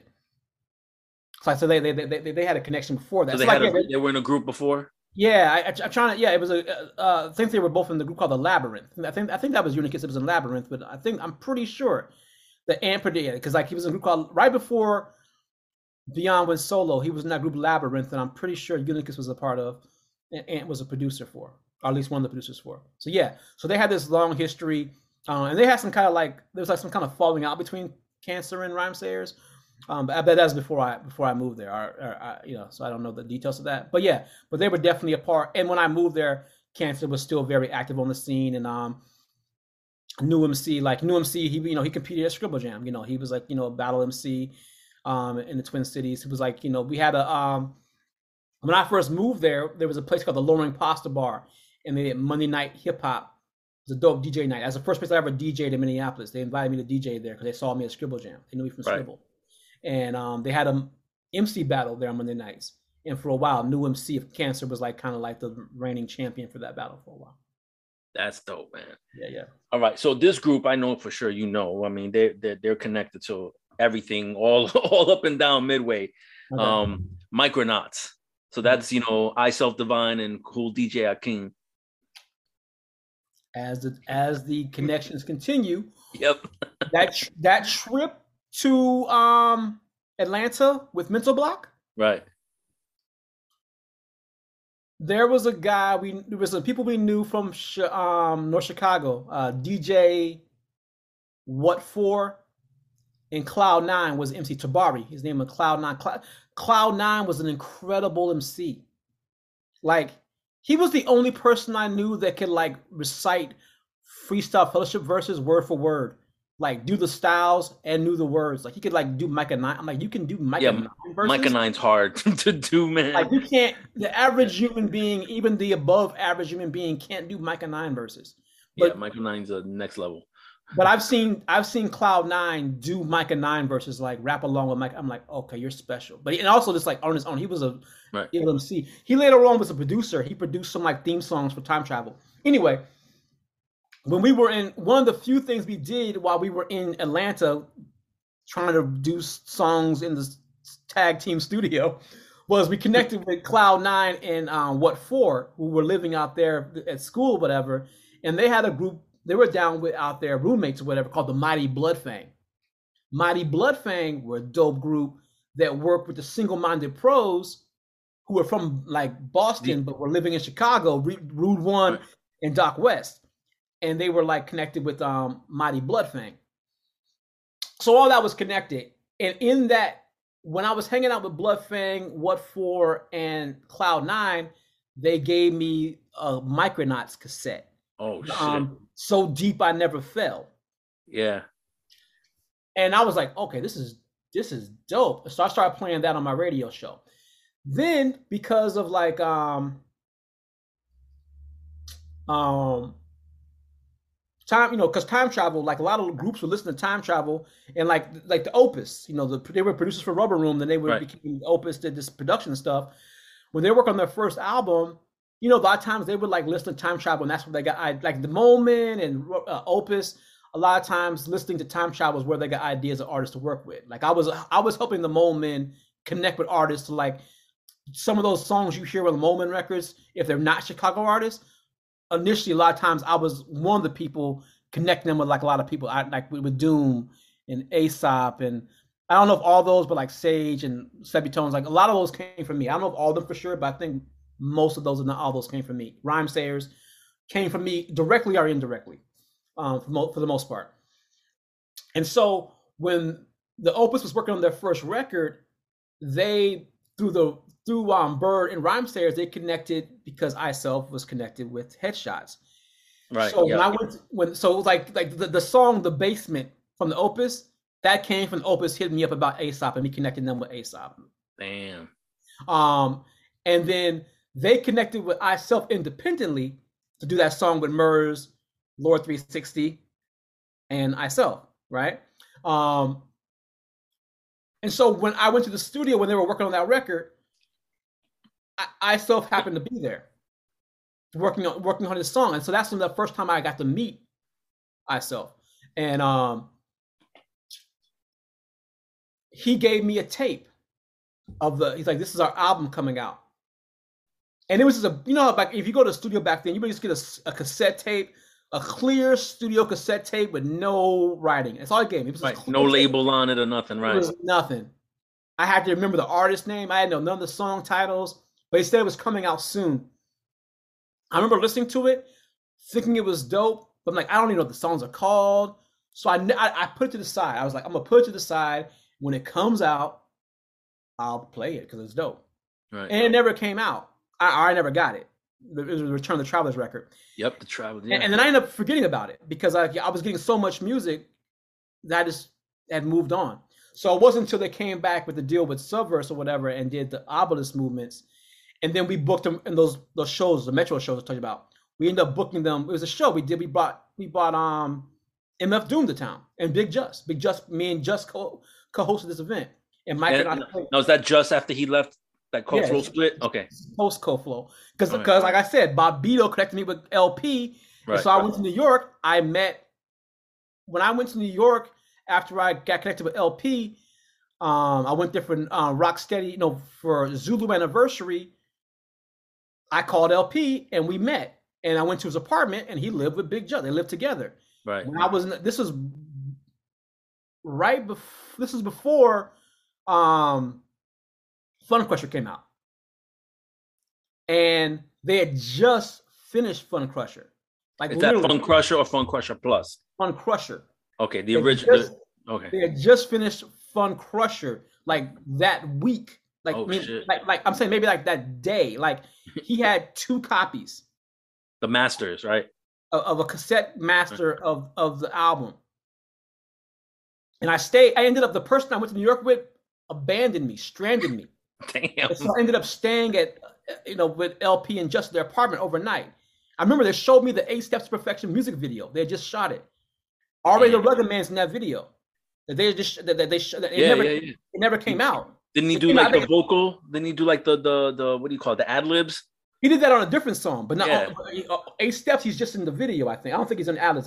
He's on the ad libs for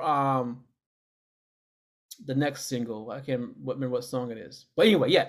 Anyway, so I was hanging out with LP and Just, and that's how I connected with Just. I brought some rare demos with me in that trip. I had Dr. Octagon, maybe 8 months before it came out. And I had this artist, Immortal Griffin, from Chicago. Right. So I was just playing demos for LP. And LP was like, if you make me dubs of those things, I'll let you have this Fun Crusher tape. What the fuck, bro? So that's why I was one of 2 people that had Fun Crusher. So I was one of the first, not the first people, probably between me and Bobito to play it on the radio first. Right. Because I had one of the 2 copies. Wow, that's have the copy of that tape. So that's how I knew Just, and so we stayed in touch. And so now years later, we brought him to Chicago to co-host the show, and he did a short set. He performed a 10-minute set, and Doom performed, and Micronauts performed, and their show was amazing. Seeing Micronauts live, I was like, oh, these guys are the truth. And then so when I moved to Minneapolis, I definitely there was that time period of around obelisk movements and a few things where I think Shaka was one of the best rhyme writers in the world. I saw the song Decapitation Part 3. That song is a work of art lyrically, and there's other songs like that too. He's incredible. When he's in that zone, when he just connects the words and his poetic value is so. I have had long talks with myself about how much I appreciate. I got him. He's very diligent about writing everything. He uses those those composition black and white kind of those notebooks, composition notebooks. Yeah, he uses those. He has stacks of them. I have scanned half of them. I've got him to give them to me, and I have them on my laptop scans of his lyrics from his history of lyrics. I'm a fan. I've scanned his rhyme books. That is crazy, man. That's like scanning a graffiti artist's black book. You know what I mean? Oh, exactly. No, I'm saying there's songs in there that they never recorded. Can you tell me why they never made a Dino Spectrum Part 2? I think it was just that shit was so dope. You know what? It's funny. I tried to get it to happen. It almost happened. A few years ago. There's a song there's a song on an Atmosphere album with all 4 of them. Because I was working on a second Dino album. Oh, really? But then I went to Europe. I left. It fell apart pretty much when I left. Oh shit, man! I was working because Dino Spectrum was never on vinyl. Well, I don't know if it was on vinyl. All I know is that I got it on CD and I did a review on it in Insomniac, and it was awesome. It was never on vinyl. I got it on vinyl maybe 5 years ago. Right. I went and found the reels, paid someone to bake the reels, transform the Pro Tools, have someone remix them down. Go listen to the new versions of Dino Spectrum. If you haven't listened to it in a while. No, I haven't in a while. Dude, go listen to the remaster. It will blow your mind how much better it sounds. Now, is it available non-vinyl? Because I don't have a record player. No, I'm saying we did the remasters on Spotify too. Oh, is it on? Okay, I'll check Spotify. It's on all streaming sites. It's the remaster version. Like I literally had them because I'm saying that was like when they recorded that, they just went and bought equipment like that, Overcast, Comparison, and Down Spectrum. Those 3 records were all recorded like in succession, like immediately after around the same time or around each other. And they bought all that equipment and taught themselves how to use it by making those albums. So they had no idea about engineering. They just did it on their own. Right. They did a good job. They did a great job, bro. But go listen to how it sounds now when a real engineer does it. Okay. You can just hear. And also, when I did it, I included like 3 songs that were never released. There's new songs. There's new songs on there? Including a ill I Self solo song that's amazing. Oh, shit, man. I put that. Okay. That was like, I have been wanting to do that since I first got the job at Rhymesayers. Like doing that was like something that I was eventually like, I have to eventually get Down the Spectrum on vinyl so I can own it on vinyl. Like that was like, I connected with Abuse, had Abuse do new artwork. Like I went all out to get that. And part of that was we were going to do that and then announce a second Down the Spectrum record. And they started recording. I was going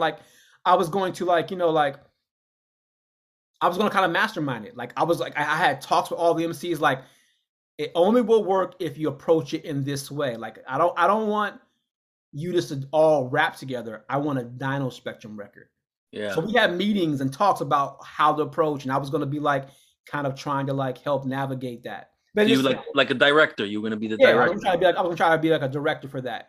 It's one of those things like, I have a connection with all those artists, involved, and they all kind of trust my vision to some degree. So like they feel okay with me kind of like, okay, being involved in that way. So like, yeah, and just fell apart. Like it's like anything else. There's so many things going on. So we never got around to it. All right. So, all right. You have so much information, Kevin. Oh my Lord. Anytime I'm gonna have. No, and it's awesome though. I'm not. Oh my God, man. I can do this all day. So if the technology for Johnny Mnemonic existed, I would just say, send me a thumb drive, please, of your brain. You know what I mean? All right. So these next 2 groups, I'm gonna lump them together because they're both from Canada and they're like favorites of mine. The Rascals and Ghetto Concept. What do you? Sorry, I had to go there, bro. No, I'm a big fan of both of those. Rascals is one of those groups that because they're from Vancouver, right? They're from Vancouver. I have a Vancouver, but they moved to T Dot, I believe, because they referenced T Dot a lot. They're from Vancouver, but so like when I was in at least one of my trips to Toronto, 95, 96, 97, I did like a few trips in that time frame. One of them, the Rascals were there. I had them on video performing live. And they were like, and I was connected to their manager, I believe, directly, who was sending me stuff for time travel. So, because the producer was Chemo. Chemo, yep. Yeah, Lab Rats. He used to break too. Chemo, I don't know if I knew that, but around this time, they were a breakdancing crew first. I think I did kind of know that. Yeah, that sounds familiar. Like that's like a lot of those. That was like the era, like a lot of like the Far Side where the dancers became like. Right.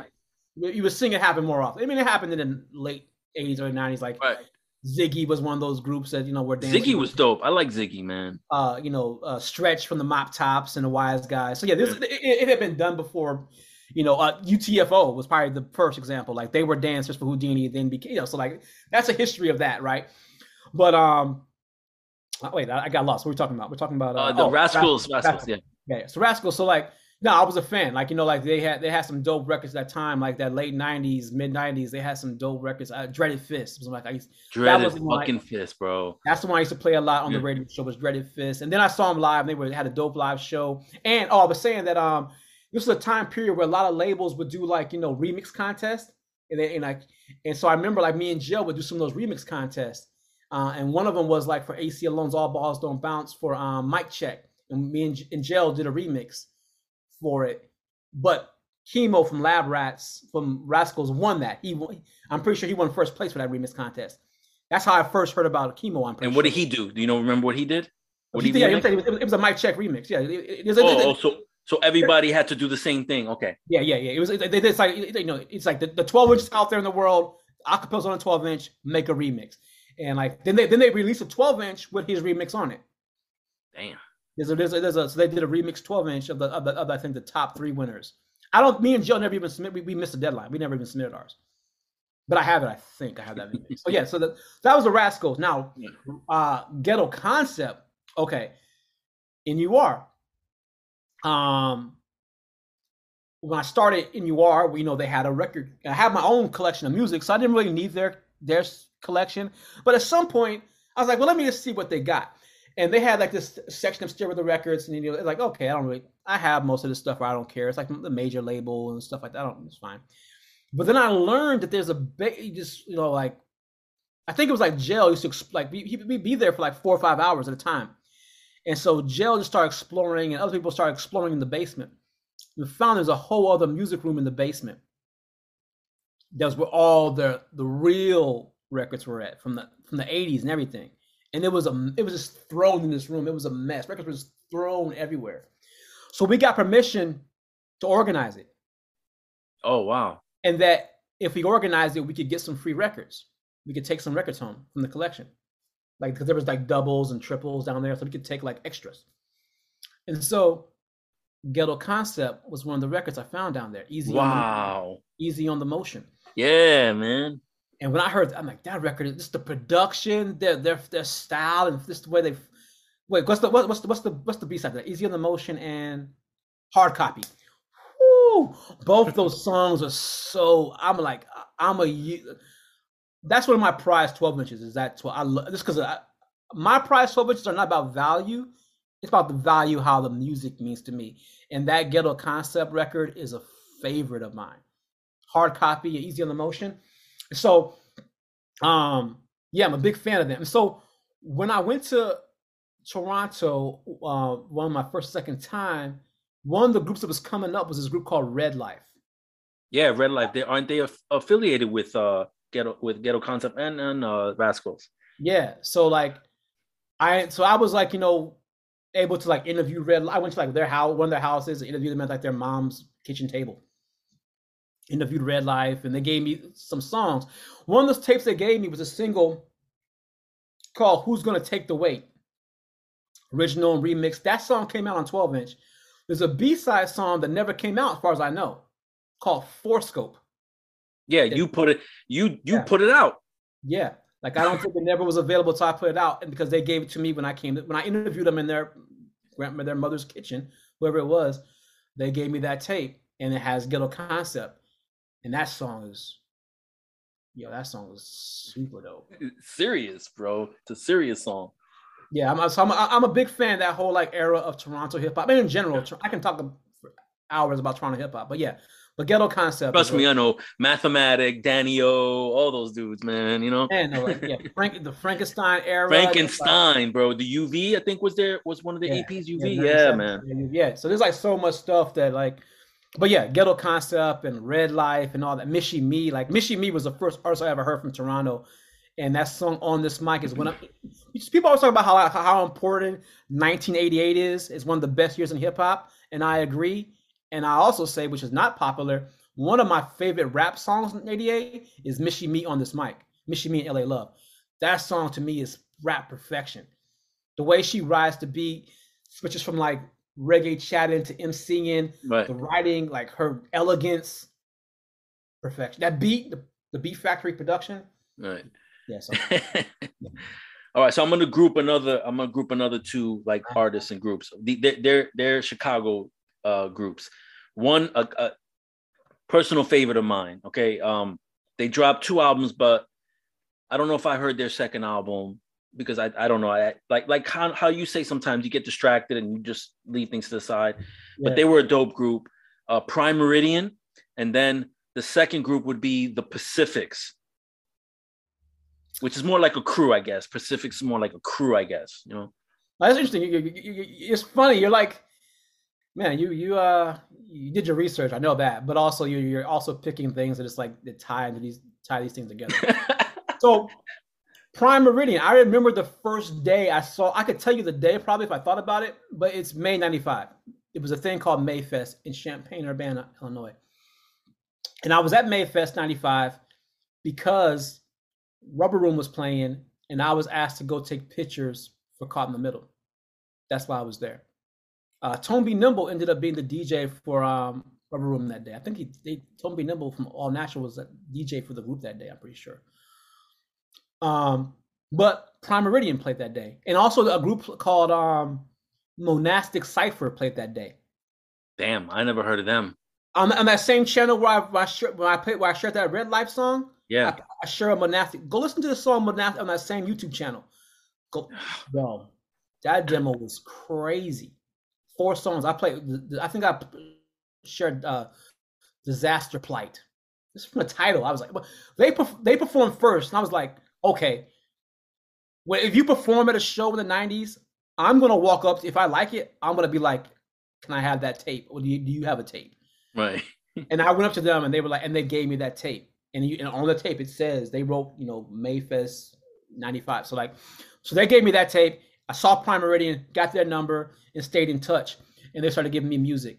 Around that same time I saw Prime Meridian was this thing in Chicago was the Props Awards. And I believe they I don't know if it was the first or second Props Awards, but I think I saw them play at the Props Awards. Might have been the second one. But I remember they had the song I Can't, the KRS of I Can't Anytime on the Spot Rhymes. Yeah.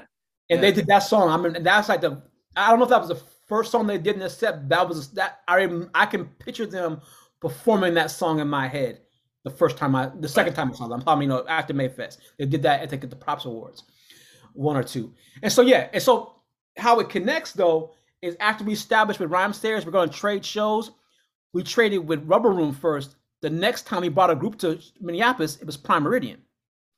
We brought Prime Meridian to Minneapolis to open up for a Rhymesayer show. So we did a road trip with them. So we had a connection. I'm a big fan of Prime Meridian, and that album, that first Meet album, You in Greenwich. Yeah, it's so because when they performed at Mayfest, they did give me a tape. They gave me a tape that had Mental Void. Mental Void, yeah. And what's the other one? They had 2 songs. They both begin with M's too. What the hell?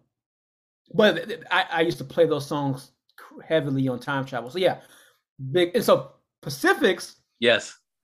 They're one of those groups. I think I heard about Pacifics because I think someone in the group or their manager, someone was going to U of M, where NUR is, that's their station. And they were involved with I can't remember what it was called, but it was like the Asian Arts Club or something club of Northwestern. Right, because they're Filipino, I believe. Yeah. So there was like some kind of club, and through that club, they brought the Mountain Brothers. So they brought the Mountain Brothers to do a show in Chicago, I guess, and maybe on campus, and they brought them to Time Travel. That's how I met the Mountain Brothers. Yeah, Mountain Brothers. And then and that's how I met. I'm pretty sure that's how I met the Pacifics. And so they gave me a song, This Side of the Rhyme. I don't know if it ever came out, but there's a song, a single they were going to do. They gave it to me on mini disc. Just a damn, mini disc was a thing for a hot second. Back in those days, yeah. Yeah. So there's This Side of the Rhyme, and the This Side of the Rhyme remix is by Chops of the Mountain Brothers. I used to that version was my preferred version. So I used to play that version on mini disc on Time Travel. So that was kind of my opening to Pacifics, and they were dope. Yeah, they were dope, man. Yeah. So that's kind of my biggest memory of Pacifics. Is like they connected me to the Mountain Brothers, and they had some dope demos.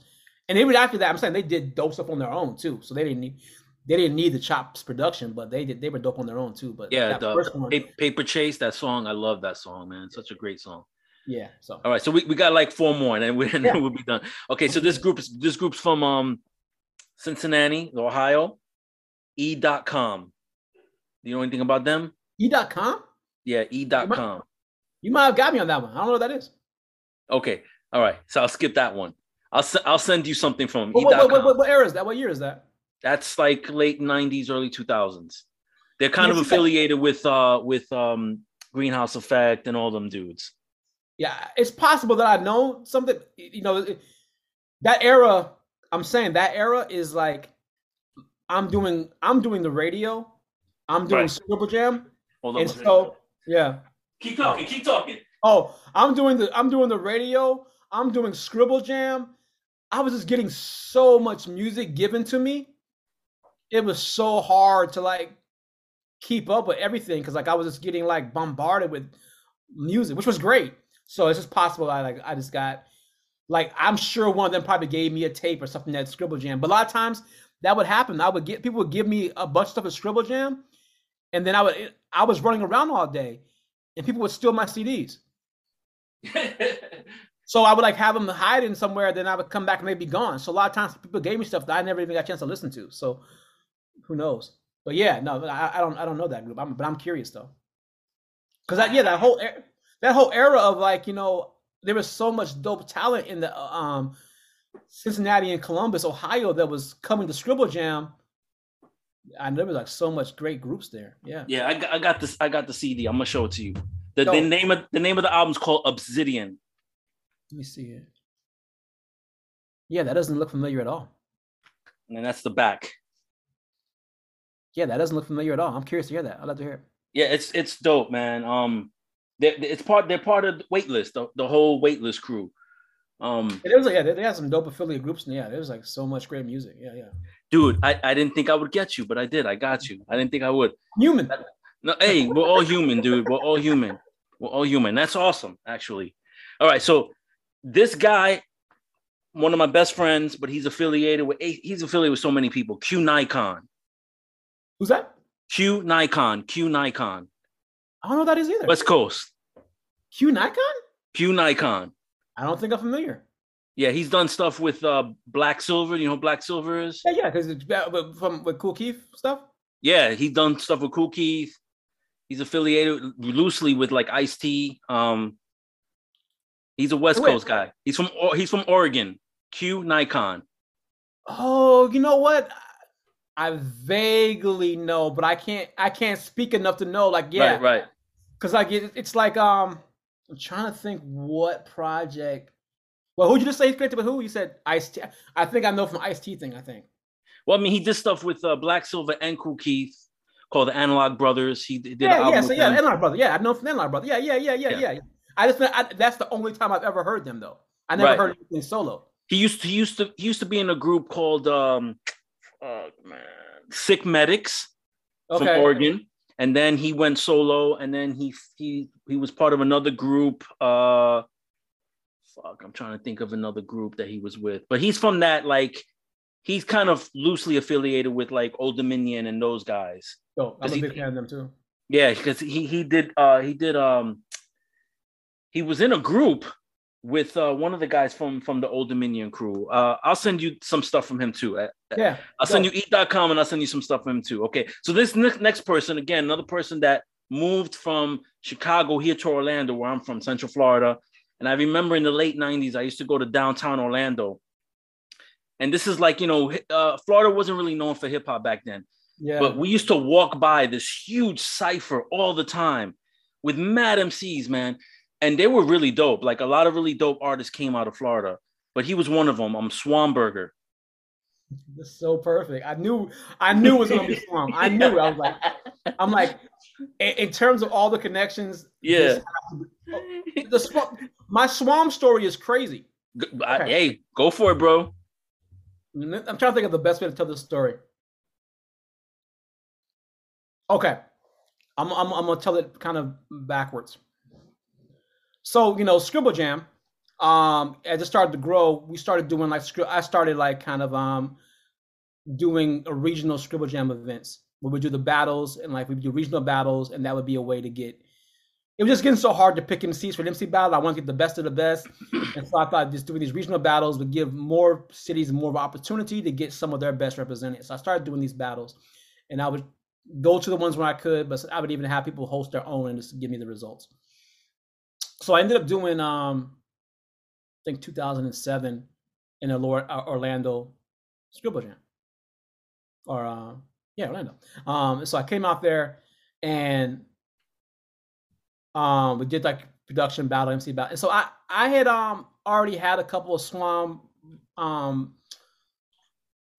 12 inches was that the 9 to 5 one was called? Was called 9 to 5, 12-inch, like 2001 or something like that. Well, he released, I believe, one solo album, and then he had a group called the Soliloquist of Sound. Right. So like this is before I heard Soliloquist. He did like a solo project, a 12-inch that I had. A couple of things I knew about him. And so so here we are in Orlando at the Scribble Jam event, and we're talking because like Optics is there. Optics, I believe, that's the one where Optics wins the regional battle and then goes on to win the main producer battle at Scribble Jam 2. But anyway, so me and Swam are talking, and he just makes a comment about, yeah, it's been a long time since I talked to you in Chicago. And I'm just like, what? What are you talking about? I never talked to this guy in Chicago. And I just play along. I'm just like, I met so many people. I must have just met him. He probably came to time travel. Right. Like I said, one of those times where he just came. I didn't focus. I probably said hello. And to him, we met. And to me, we didn't meet. Because I didn't remember it. And that's what I thought. And then I went home. I don't know how long it took me. But finally, I was like, oh my God. So, Anacron from LA, part of like the Project Blow, Good Life thing. He's one of the people that when he got a copy of Caught in the Middle magazine, he wrote a letter talking about how much he appreciated the magazine, how he was involved with the Good Life scene, and how he would love to write for us. And so I was looking for more writers. Because in those first 2 issues, I'm like writing a lot of that magazine under different names. If I would have known, I would have fucking wrote for your magazine, bro. Damn. Oh man, I wrote under like 6 or 7 different names in Caught in the Middle, like Agent something. I can't remember what it was. Like I had all these different names, like Kevin Beacham, but like whatever. So I was looking for more. I was trying to diversify with more writers. So we got Anacron to write, and so Anacron started sending me tapes of like the West Coast Underground, including his own demos. His group Peanut Gallery. He eventually ended up moving to Chicago, and we connected to do stuff. And he would bring down his crew, the Peanut Gallery. One night he came down with this ensemble of MCs that were all dope, and they all just kicked it. And there was one guy who stood out, and I was like, okay, this be beyond Anacron. And this person came back on their own one time and gave me a demo on their own, a song called Solo Spirited, really dope demo. Gave me the demo. Never saw him again. That was those 2 times. They disappeared. I played that demo for a long time. I still, decades later, listen to that demo pretty regularly. That was Swam. I had no idea that was the same person. His name was Swam, but the Swam. I never made the connection. Right. And it was so. I'm like, when I realized it, I was like, oh, it's the exact same person. But like 5 years had passed or more. So it's like, I just didn't make that connection. Like when I realized that was like, that's that Swam. So yeah, me and him go back to that.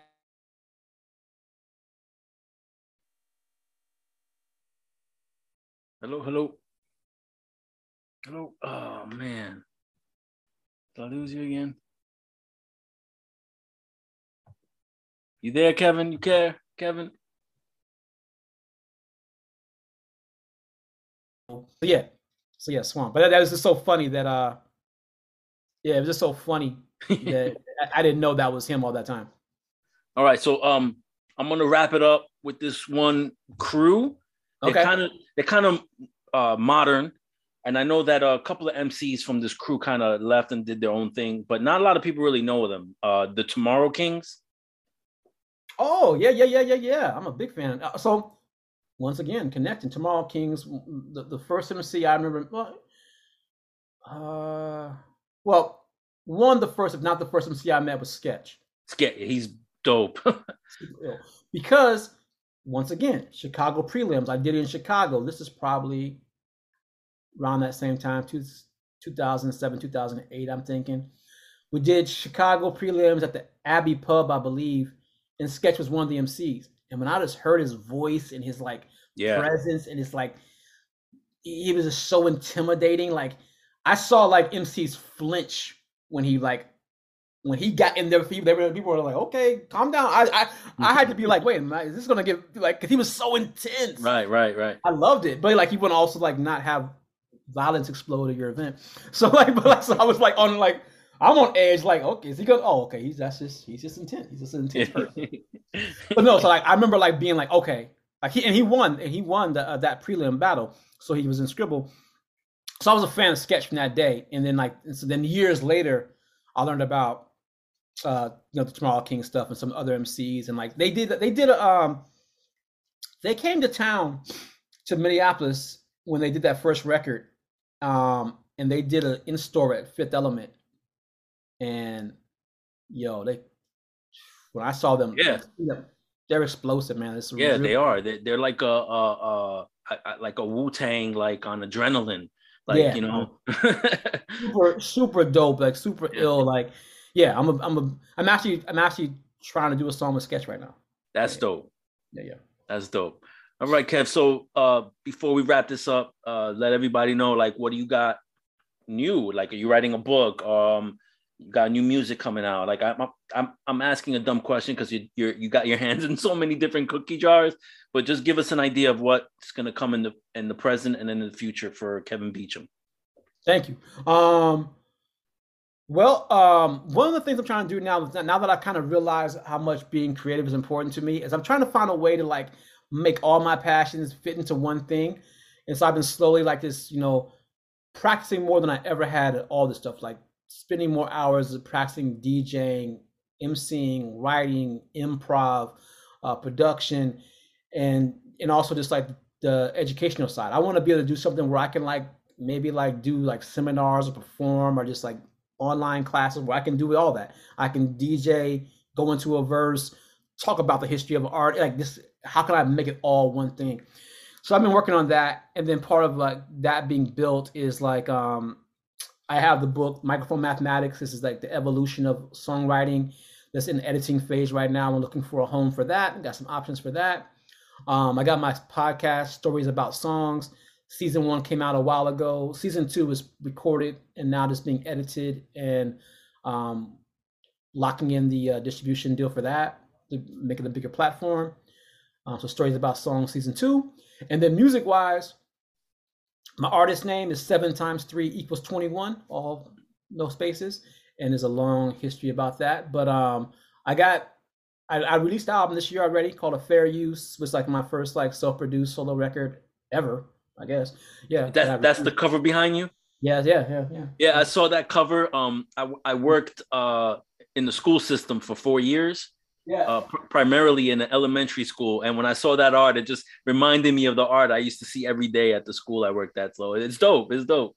Well, that was the idea. It was like it's like the whole idea was like A Fair Use is talking about like growing up dealing with anxiety and depression, and so like Right. like as a kid, so like and it's like it's a whole connection to what the artwork and all that. But so that album's out, and I already have like 3 more projects ready to come out, pretty much my part. So like I'm dropping a project in just a few weeks, so that might be too late for this, but like called Songbird: The Sound Unseen, EP, the self-produced. The record I mentioned earlier, Stream of Competence, all over EC Illa Beats, that has some Chicago features on it. That's With dope. dope artwork by the legendary Trickster. So the artwork is ill. And then I got this project called Circa 89 to 91. And that is a record, basically the solo record I should have made post Wild Style. It's me like going back and thinking like as a time travel, if I could go back in time and make that record, what would it sound like now? And so I made that record. And that one's done too. And that one's dope because it has Jay Zone playing all the drums. That's dope, bro. So like that's that one's done. I'm actually just I just got the drums from Jay Zone a few weeks ago. I'm just gotta finish that production stuff, adding the drums. But yeah, so I got all those 3 projects pretty much done. I'm waiting for a few features and some art. But yeah, so it's a whole bunch of music, man. And I've already started writing like 3 other projects. Like I'm just in a very creative zone right now, and I love it. So Yeah, just ride that wave, man. Well, Kev, thank you so much. You don't know me, but I got mad love for you, bro. Because I appreciate it, man. you I know you pointed me in now. the direction, man. Well, I know you you know now. me now. You're not. It's gonna be hard for you to lose me. So you're in trouble, brother. No, I'm only kidding. Yeah, just keep doing what you're doing, brother. And thank you so much for the time. I know that you could have been doing something else, but you came on this little show, and maybe hopefully it'll blow up one day, and and it'll get you more exposure. But send me when you get a chance. Send me like all the links to everything so I could put it into the description on my YouTube channel. And just keep doing what you're doing, bro. Don't change, please. My man, I really appreciate that, and I also appreciate your purple wall, man. So yeah. That's my son. My son loves purple, so this is for him. That's my firstborn. So my favorite color is purple. So I know. I saw this shirt. I picked this shirt very specifically for this. I'm like, I didn't know you had a purple wall. I'm like, oh well, okay. There you go. Look, connections. Remember, right place, right time, bro. That's all about, man, for sure. Yeah. All right, brother. Stay up, my man. You good? All right. Peace, brother. You do it? All right, everybody. I thought we were done. I guess we're not done. Because when I was naming off a lot of these groups to find out if he had any affiliation with them, there was definitely one group that I saw on a post probably like maybe 6-7 years ago that you had put up, and they were from Texas. And you put up I think it was on your YouTube channel, so it wasn't anything to be downloaded per se. Yeah. And so I wound up looking them up, and I did find the 2 songs, but I felt like no, that's not enough. So I kept digging, and I was able to find on some MP3 page. I don't know what it was, but like they had Reverb Nation, something like that. I think it might have been Reverb Nation. I found 10 more tracks, and this group is called the Distortionists. Can you give me some info on that? When we did Caught in the Middle, me and Bird, one of the first demos we got was from the Distortionists from Texas. I was blown away by this group. Like, it was like handful of MCs, all of them were dope. The production was dope. Yeah. And so I used to play that record, that tape a lot on Time Travel, like heavily. And it's one of those things that like the numbers on the tape, I called it at least once, we talked, but I was getting so much music at the time that I didn't stay in touch, then the number didn't work anymore. I finally tried it again. The number didn't work. And I was like, oh, I wonder what happened to Distortionists. And then I just lost touch. But because, and this is a good example for people like yourself and anyone that wants to kind of get into this, is put things out there. A lot of the things of how I've connected is just because I just wrote stories or social posts and shared my thoughts, and the groups have found me. That's dope. Quasar from Distortionists found me. Him and Massive, 2 of the members of the group, found me because of something I wrote on fifthelementonline.com. I had a blog there, and they reached out, and so we connected. And I actually, when I went to South by Southwest, like my second time, I connected with Quasar to talk about it. He was involved in Erykah Badu early on. He was one of Erykah Badu's early producers. No fucking way, man. Like when Erykah Badu first played like South by South, he was telling me, it's like first time Erykah Badu. I think he said the first time Erykah Badu played South by Southwest, I was like her DJ or something like that. Like I was like, and I was producing like some of her stuff or something like that. That's dope, man. And I think I've learned that connection because there's a book about, I don't know if it's an Erykah Badu.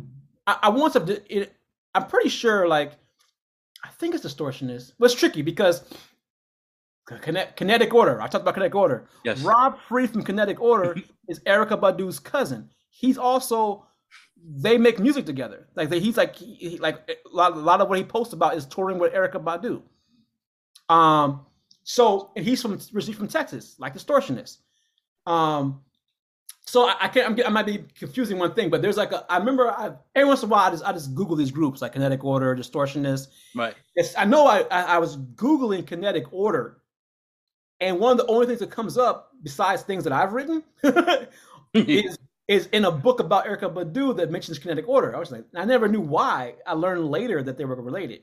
But there's like if you can Google Kinetic Order, in your first few pages of results, you're going to find it connects to Erykah Badu in the book. Wow. Okay, so the book's about Erykah Badu, and it has Kinetic Order in it. Yeah, I think it's like an Erykah Badu biography or something like that. I can't remember. It's a random search I did 10 years ago or something like. Yeah, I don't remember. I remember but I think in that same book they also mentioned Quasar.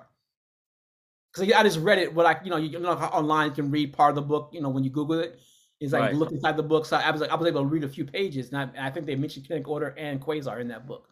But yeah, that's how those things connect. That's crazy. And then there's a quasar in Chicago, right? A quasar. Yeah, I'm seeing a quasar, right? Yeah. Outer Limits. Yes. yeah, Outer Limits. Yeah, yeah. Okay. That's how that a whole crazy story. He's dope too. It's another dope MC right there. I All right, got, my man. I got anything you mentioned, Mama. How about a crazy story? Okay. I know, brother. I know. But now you got me curious. I got to make sure what you have from Distortionist, because what if you have something I don't have? So that you mentioned, I got 6 songs, so I got to see what you got. So yeah. Yeah, I got some song. I got a song from them that has a female in it. Yeah, I don't think I have them. Okay. Yeah, okay. We definitely gonna talk. Yeah, we're definitely gonna talk, brother. So all right, so for real, man. Thank you for everything, man. Yeah. And I'm gonna let you go, man. And we'll stay in touch, man, because I know you're gonna release more material. Yeah. And I'm gonna want to talk to you about that.